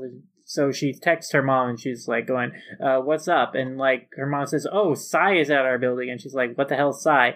"Well, it's written X, but it's pronounced Sai." And basically Sai is just this big tentacle monster. Apparently it's like trying to breed or something. Like, basically her mom is telling her, "Hey, don't open the door, don't open your curtains, don't do anything, because like this monster will attack you if it knows you're there, if it sees you." So at first she doesn't believe her, so she opens the curtain and the monster kills her. But then she wakes up in her bed again, and then she's like, "Wait, what happened? Was that a dream?" But no, she gets like the same messages, and she's like, "Oh my god, so I know what's happening now." And then she finds out that her classmate Shuhei, who she had kind of like you know, she was friends with, but then they had kind of drifted apart a bit in middle school, but like there's still some affection that she has for him.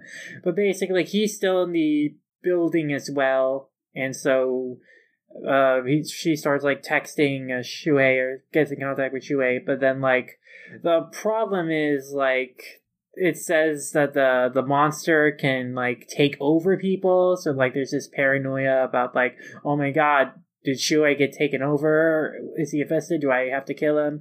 It doesn't look like that at the end of the first chapter, but then like, of course, the monster kills him and then kills her, and then she wakes up in the bed again. So basically this is like another time loop kind of story in like this locked room, closed space setting. And it's kind of interesting, like, because there's so many obstacles to her like trying to get out. She has like so many limited forms of communication in terms of people to help her interact with. So I mean, the manga begins with like a cold open where she like manages to make it to the hallway and get in an elevator before she gets killed again, presumably by a version of Shuei that gets like taken over by the monster and like attacking her, because like a hand is like reaching out from under the elevator floor and attacks her. So it's kind of interesting to see how things will get to that point. But yeah, I think the premise of this, of like this, you know, another time loop kind of character dies when they get killed and they have to figure a way out of this situation, it's kind of interesting. I think it's really got a good first chapter, a good hook to it. Yeah, I really enjoyed this. I really thought the like kind of horror element was done really well here. Especially with parts like at the very beginning when, like, you know, she opens the curtain and she sees this wriggly tentacled monster out, and then you know, she'll one of the like tentacle mouth things like comes in and like just eats her face off. Oh yeah, that was like, oh man, brutal. Just in general, I liked a lot of the suspense done here with the first chapter, especially kind of near the end, where it's like, oh no, this thing might have taken over my friend Shuhei. I'm probably gonna have to kill him. And at first I thought what happened was, because they're really building up how like Shuhei's running over to the apartment and like he's at the door and like her heart's racing like as she opens the door, and like what I thought happened at first was that like she like accidentally like stabbed Shuhei as he like hugged her. But wow, what happens to him is so much worse than what I thought was going to happen. It was kind of amazing. Yeah, I mean, the manga really built up the suspense very well, so that when what happened, like, it was so shocking. There are a lot of little details in this chapter that are also interesting. Like Ryoko's dad is in the defense force, and his theory is that Sai, this creature, is perhaps from like another world. Maybe it's an underground creature.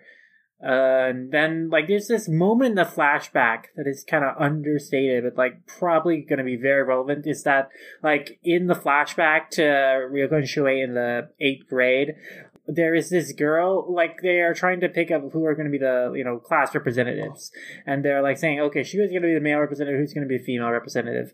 And then like there's this girl, you know, with glasses, who is like kind of timidly raising her hand, but then, you know, Ryoka gets called on instead, and it's like, Okay, so this character who got like kind of jilted here is probably gonna be relevant. I'm sure in some way. So that's another thing to look forward to, I think. I think like if I had any like reservations is that I'm concerned about like exploitative energy because like when the monster first attacks Ryoka and we like see kind of like the big full page thread of like the tentacles all coiling around her, like there are tentacles like going up her skirt and wrapped around her legs and stuff, and it's like, did we kind of need this like implication? And also like the implication that like this monster is looking to like breed by spreading its seed or whatever, that makes me worried about the directions that could take. Like this chapter is not the most exploitative thing in the world, and there isn't really any fan service, but it does give me pause that it's like, oh no, there's there that could potential, be yeah. elements. Especially, okay, so like the monster has a flower spec and it shoots seeds to breed. So I'm worried about like, I mean, that could be just an element of like maybe that's like it has projectile weapons that it can use to kill things. So, but I mean, maybe it has bullet seed. Yeah, so I'm kind of hoping for that, other than like more like sexually like inappropriate implications. But you know, there are a lot of interesting elements and mysteries behind this. Like, you know, is the situation what it seems in terms of like her mother contacting her and like the setup of like this monster around their apartment complex and how it's really only her and Shuei in this building? Like, it feels like there's even more going on here than like what is being told to the characters. So I think that's really interesting. Like, it has a really good hook. I'm definitely curious about this mystery. And yeah, I think it executes like its horror elements really well. Oh yeah. One thing I noticed about like the art, especially the backgrounds, is it really feels like in some shots it feels like the artist like literally just used like actual photos and then they just drew the characters on top of the photos. I wouldn't be surprised for that some of the backgrounds are just like photos they adapted. Like that is a trick that artists use sometimes. So because otherwise like a lot of the backgrounds are pretty sparse in like her room and stuff. Like, but yeah, I mean, if you look at like the scenes where like they're walking through the city, especially, like I think those are definitely photos. I mean, you look and you see the people in there. Like those are just photos of people. Oh, okay. Like yeah, so those are definitely photos. Yeah. Okay, yeah, because like if that like kind of caught my eye. I was like, man, if these are drawings, these are pretty damn good. But yeah, I thought that was really interesting. I've never like seen that in manga before. I mean, I'm sure maybe it's been done before, but like it's the first time I've seen something like that. I just really like that detail. But yeah, in general, like again, there's really not much else to go on with this first chapter. It's pretty, I mean, straightforward probably isn't the right word because there's not a lot that we like know yet, but like I think this first chapter was a good enough hook. Like I definitely want to read more of this. Yeah, I think it's a good setup. It sets a lot of little seeds that can be extrapolated on further as the mystery unwinds. And again, it like has this cool like kind of locked room closed space setup that she has to kind of escape from, you know, because like every mistake brings her back to the starting point, has to start all over again. So I'm curious of like what iteration gets her even to that elevator that we see her in the cold open. Or for all we know, that could have been that might not even mean anything. That could have just been another attempt of her failed escape. You know, yeah. But I guess we don't really know. I mean, I'm sure maybe that's probably like where we're going, but that's kind of the thing. We don't really know yet, and I kind of like that you know it's not super obvious. Like I don't know. Like I'm really just interested in learning like what's going on here. I really like this like horror take on like the Groundhog Day kind of scenario almost. Yeah.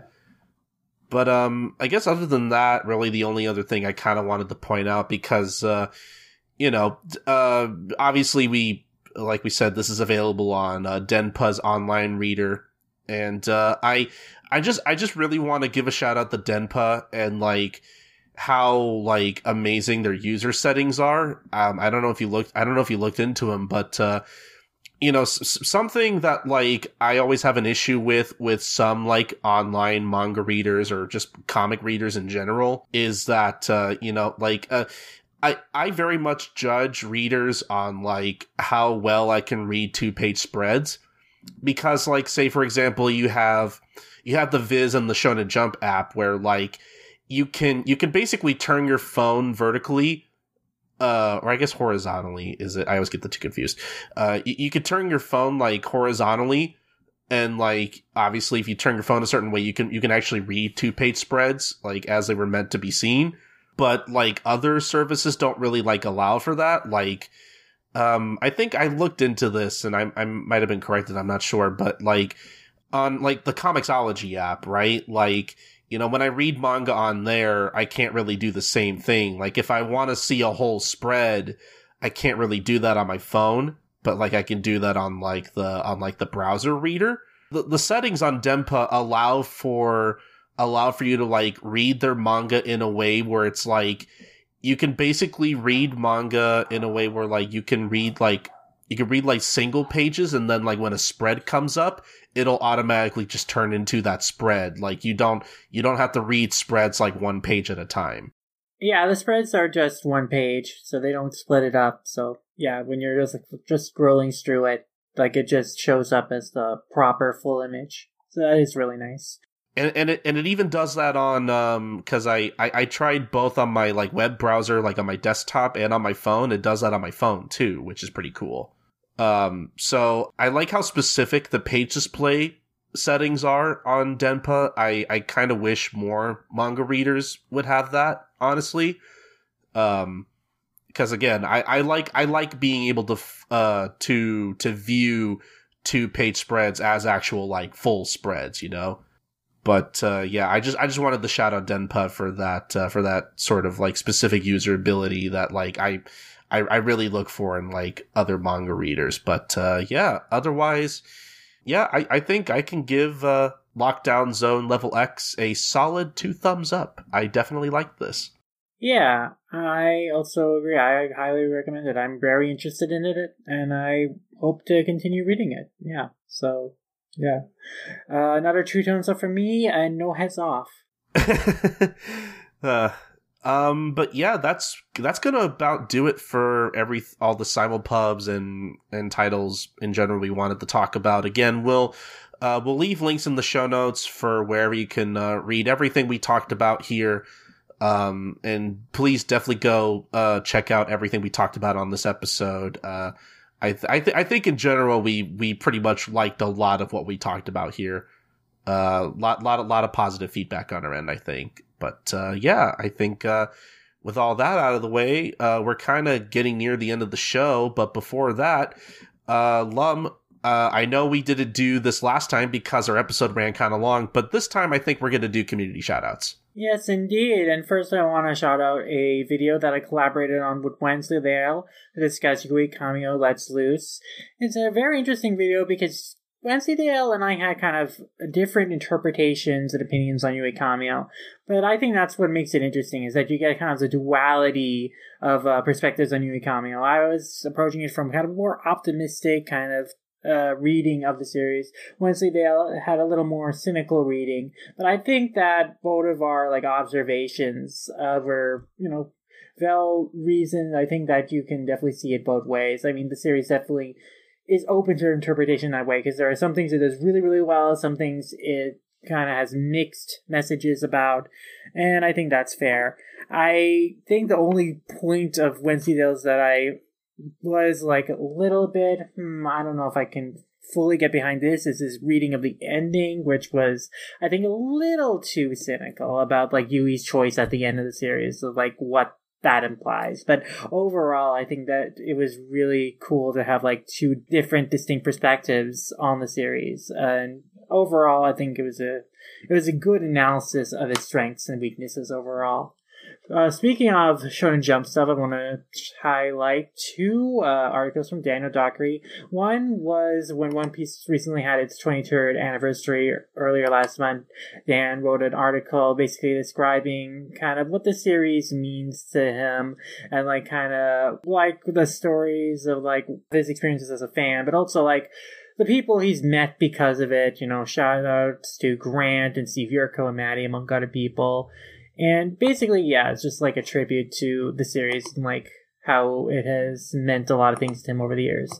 And in addition, he also wrote an article about Black Clover and how Black Clover is kind of like the ace of Black Clover's sleeve. Noelle is kind of like the ace of Black Clover's sleeve. Because as a character, you know, Ass is the main character, but Noelle has a really compelling character arc. And basically he goes over like what makes her character arc really interesting in terms of like how she ties into the classism themes of Black Clover, how she ties into the themes of like using your power and showing that you are more than what other people say you are, even like going to like what makes the kind of romantic tension between her and Asta kind of interesting and relevant in terms of those scenes and in that context. And yeah, I really like kind of the sentiment that Dan kind of left off on with this article. Like Asta may want to become the Wizard King, but Noelle will change the world. I thought that was a really cool line. I think it is appropriate because of what Noelle's role in the story and kind of position in the story can accomplish. In terms of other Jump stuff from A&M in particular, like there was an article from Matthew Rowe on the lost 2007 JoJo's Phantom Blood film. I think the article kind of front-loads itself a little unnecessarily with trying to justify JoJo as kind of, you know, so influential and important, which it is, but I think it's like maybe overemphasizing it to say like it's more important than even stuff like Dragon Ball or whatever. But even so, I think that the article is a really good kind of exploration of the history of that long lost 2007 film when put into context of like JoJo's as a series, and then like trying to dig and unearth like information about it, where it fell off and how the reaction was, why it could have possibly been canned, and then the attempts to kind of research and try to find footage from it and like the full feature. So yeah, I think that it was a really good kind of overview of like the production history of that film from what we know, and then kind of ties it into like the larger context of JoJo Bizarre Adventures like history as a franchise in a really nice way too. Then, in terms of other history lessons, and kind of moving away from a series specifically, I want to highlight the History of Japan podcast, mini-series on the history of blackness in Japan, which is a podcast that explores basically the history of Japan's kind of interactions with black people and black culture, kind of really historically going into like the first encounters of Japan with black people and African people, and like kind of how a lot of, you know, interactions with Western cultures and colonial cultures in particular shaped kind of their understanding of, you know, black people in Japan. Also, the podcast digs into a lot about how doctrines of colonialism and white supremacy affected kind of Japan's views and thinking and writing on race, and then how they recontextualize that. And they're like saying, oh no, but we in Japan are like it's kind of interesting to look at that political social context and then how that played a part in like, especially in the world wars. And it's also kind of interesting to see like kind of how Japan just broadly and culturally kind of saw itself in relationship to African people, but also like in Japan, like how like African people would be treated differently, or even in some cases more respectfully than they would be treated back home. Particularly like black soldiers in World War II and after occupation in Japan were treated much better in Japan than they would be, you know, back home in America. So it's kind of interesting, just general overview about the history of Japan's like understanding of race and interactions with black people and black culture. And I thought that was a really interesting history lesson, especially like as we talk about this idea of like depiction of, people of color in anime and representation in anime. It's kind of interesting to look back at kind of like the history of like what popular culture and what like actual interactions in Japan were with other cultures and people of color from other cultures. So I think that is really valuable historical insight. I also want to shout out Black Girls Anime's new kind of retooled website. They've done like a new Black Girls Anime like kind of news site that now is hosting a bunch of really cool features and reviews and stuff. And like I thought one of the really interesting articles was kind of an exploration of Nerdlesque, which is kind of burlesque shows that are kind of also integrating elements of cosplay. It's, people dressing up as characters from anime and stuff. And it also kind of highlights a lot of the Black cosplayers, Black burlesque performers on the scene, which I thought was really nice and cool. And yeah, there are also just a lot of other nice articles, like practicing self-care with anime, like kind of just a personal article about like how anime has helped the writer of that article, Jessica Jackson, through, difficult times in their lives, just to distress, and just ways in which it helps doing that. And then there's a review of Bloody Monday, the manga on there, and then like a list of like, characters, 8 badass Black female characters that the author Kiara Manning really responded to. So like a lot of really cool articles are on the site right now, and I'm looking forward to more in the future. Speaking of things that I always look forward to, Noir Caesar, Jacques Cottrell, they released a really good video recently about the psychology behind fans forget one big thing in anime. I'll spoil what that one big thing is, because that is basically a lot of anime fans seem to forget that most anime star and feature children and have unrealistic expectations for how said children behave in stories, and don't really give them credit or show them much kindness for like their emotional struggles, because in a lot of anime, like a lot of characters are basically forced into situations as children into, life or death situations that force them to like basically grow up, or it's like Jack explicitly calls in this video, like a lot of characters are basically child soldiers, forced into life or death battles.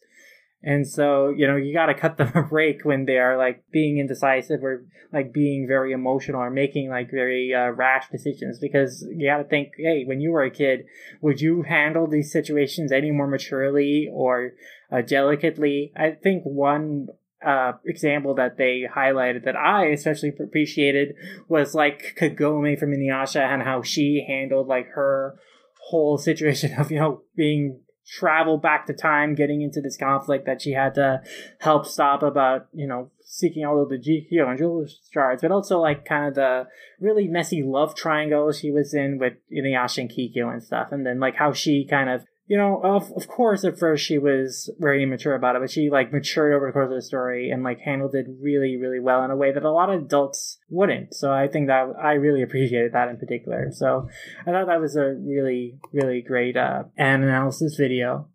I also want to highlight D. Arstagio's vlogs and the recent like music video for the weekend. D. Arstagio is a studio founded by like American animators in Japan. Henry Turrell and Artel Izam are like the main two guys there, and they have gotten a lot of attention recently as like, they were a studio founded by Artel Izam, who is a, Black animator. He's mainly specialized in like layouts, background painting and stuff, but yeah, like he founded the studio, so they got a lot of attention recently, especially after the weekend video that they made come out, which is really beautifully animated, really, really cool. So you gotta definitely check that out. Like it kind of basically is like a fantasy reimagining that sort of is based on things in the weekend's life and like his kind of lore he's kind of put out for himself. It's just a really cool concept video. And I really have enjoyed their blogs for a real long time. They have a good like general like advice like vlogs about like getting into the animation industry and like kind of the creative process, but they also have like topical like vlogs where they do talk about like very culturally important conversations, like the concept of how race is depicted in anime, like about the casting conversation, about like voice actors and the need to appropriately cast characters, and even about their own like reputation they have garnered as the first Black-owned anime studio and like their feelings on that. So I really appreciate their vlogs a lot. I appreciate their work a lot. Like I kind of first gleamed onto them, found out about them last year when they did the Sound and Fury panel in New York Comic Con, and I saw them in person there, and then got into their work because I really like Sound and Fury a lot. But yeah, so they're a really cool studio. They did a really cool music video really recently and have done really cool vlogs. So I definitely want to shout them out. Like, they're really cool people. And I've also been really enjoying in terms of other YouTube stuff. So Matt Pat, of course, of Game Theory and Film Theory fame, has set up a new YouTube channel called Food Theory. And a lot of people have like been throwing out that thumbnail out of context of like him saying, "Oh, here's the pizza. Is this is a sandwich?" So I guess I actually watched the video, and it's like he's not arguing a pizza is a sandwich. He's actually saying that under some like legal definitions, particularly by like tax people, like they will classify a pizza as a sandwich, even though it makes no sense to do that. So that I thought that was actually a really interesting video. But in general, like, I'm always interested in food and learning more about food. And I actually thought like several of the videos on this channel were actually really interesting and well researched. Like someone who eats a lot of fast food, like the video on like fries and like which restaurants give you the most bang for your buck with the fries was really fascinating, because they basically like bought a bunch of different sized fries from all the big major chains, and they measured them in terms of like pounds of what you got in the fries, and then how the space of the packaging was used and whether it was economically used. And they found that a lot of times, especially with like cardboard cases, the fries are not packaged very well because there are like spaces in between that prevent the full amount of space being used. And this is especially a problem with like curly fries and stuff. So I thought that was very, very interesting. Basically, their conclusion, if you're wondering, is that the number one fry was Wendy's large fries. So as someone who ate a lot of Wendy's for a long time, like, I definitely would agree. I definitely feel that was the most bang for the buck. So that was very interesting, and a lot of the other videos were very interesting. I think, the grocery store one was particularly good insight into psychology behind why grocery stores stock their shelves the way they do. So I like that a lot. And then moving back into kind of anime-related space, or specifically animation, these last two ones, but Kanapa Effects video breaking down Avatar's incredible animation, specifically highlighting the Korean studios responsible for the animation in Avatar, and going over like their contributions, and like really how it was because the creative teams, both on the Nickelodeon side and both on the Korean side, the animation studio side, like because they had so much trust in each other, because the creators put so much effort into facilitating like clear lines of communication and building relationships of trust, and like making sure that everyone is on the same page. That is why and how the series was able to be animated and move so beautifully and as well as it did. So I definitely think that was a really awesomely researched video, really interesting insights into how the animation of that show was executed and the personality they were able to like infuse and show, because they understood the characters and designed the characters to move as intended. Like, I really, really appreciated that video. And then finally, there's a recent announcement that made everyone very mad about a show getting rebooted that definitely should not have been rebooted. And in the response to that, there has been a really cool hashtag going around on Twitter called Better Cartoon hashtag, and it's basically a bunch of really awesome animators sharing like their pitch ideas for shows they want to make. And it's really a lot of cool concept art and really cool ideas that I just want to share, because a lot of it is really, really awesome and interesting. It's like some beautiful ideas in art of like shows that I don't know if a lot of these will ever get made, but like it'd be really cool if they did, because a lot of people are so creative and they've come up with some really awesome ideas. So yeah, definitely look through that if you want some inspiration and want to see some really, really cool art and story concepts and stuff. And yeah, those are my shout outs for this time. And yeah, definitely a lot of cool things for folks to check out. All right. But yeah, definitely go check all those out. We'll obviously we'll have links to everything we talked about in the show notes. A lot of stuff this week, but again, we went on so long last time that, we kind of decided to forego community shoutouts last week. So we had a lot building up to this week on the podcast. So there you go. And I think that's about going to do us here for this episode. We're finally at the end of the show. Not really much to say before we round out. We're constantly trying to plan out, future episodes and whatnot. We're always getting stuff ready in the background. We have some ideas as to what we want to record about in the future, but nothing concrete yet. Obviously we will be talking about those new Jump series when they're all out. And so, I think that's really going to be about it. We'll, we have some cool episodes coming up, and, we'll keep you updated on, what's coming up. But until then, we're just going to plug all of our stuff, starting with my good friend Lum. Where can the people find you? You can find me at LumRomayasha on Twitter and LumRomayasha on a variety of places like Animation Revelation and List Roaders and LumRomayasha. That's where you can find me. You can read my articles, reviews over on all-comic.com, and we got a lot of books coming in, a lot of reviews going out, so definitely look forward to more on there. And you can also find on there all the related podcasts to this show that I edit and host, including Lump Squad and Manga and Movies. So yeah, I look forward to a lot of those on there. And also, if you like the art I do for this show, you can follow my Instagram at SidArtWorks. As for me, I'm Colton. You could find me on Twitter at SniperKing323. I also host and edit a few other podcasts on the side here besides this one, which you could find links to over at my personal blog at coltoncorner.wordpress.com. That's where you can find the page dedicated to, again, whatever other podcasts I'm doing at the moment. And then, I guess as for this podcast, you can find every episode of the Manga Mavericks podcast over at all-comic.com. That's where we post every episode first. Unless you are a subscriber to our Patreon at patreon.com/Manga Mavericks, where if you sign up for, say, the $2 tier, you will get access to early editions of the podcast, depending on when we have them edited. If we happen to have them edited before they're supposed to come out on the main feed. And so, I think we got a few early podcasts coming up, possibly. So, if you're already a subscriber to the $2 tier, be on the lookout for those. And so, in general, that's the best way to kind of listen to our podcast early, if you so wish to. Or if you want completely new content, you want to sign up for the $5 tier, where we basically upload a new, fresh bonus podcast at the end of every month.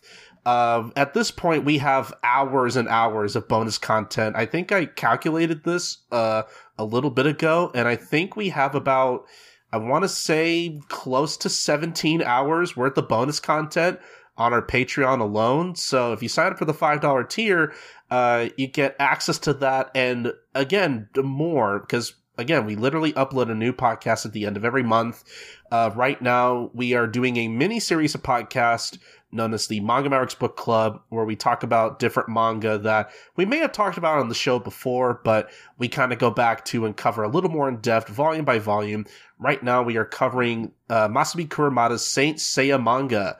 Again, we did an episode about that, but I didn't get to be on for various reasons, scheduling and whatnot. And so now I'm doing a 100% blind read-through of that series along with my friend, Doctor, from the Ass Backwards Anime podcast. As of the latest bonus podcast, we're about 8 volumes in.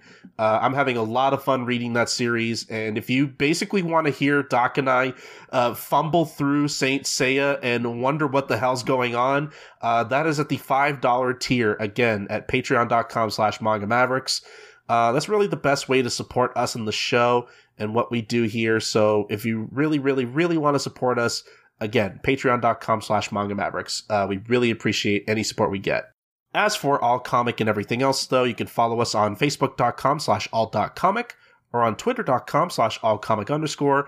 But if you want to follow Manga Mavericks in particular, you want to follow us on Twitter at manga_mavericks or on Tumblr at mangamavericks.tumblr.com for all the latest updates on the podcast. Subscribe to our YouTube channel at youtube.com/Manga Mavericks for excerpts of our podcast and maybe some exclusive content every once in a while. Again, that's at youtube.com/Manga Mavericks. Email us anything at mangamavericks@gmail.com.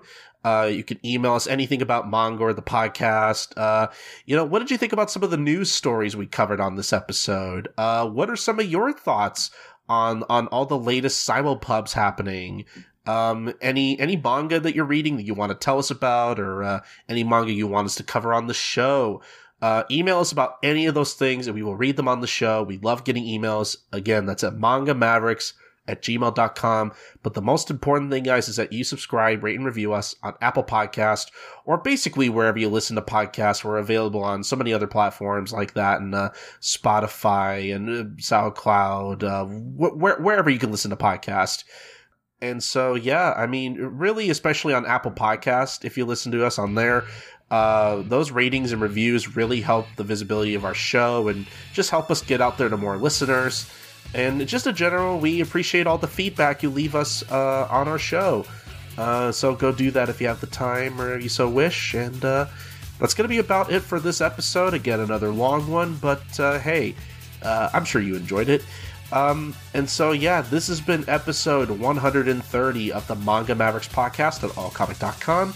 And we will see you guys next time for episode 131. Bye, guys. Sayonara.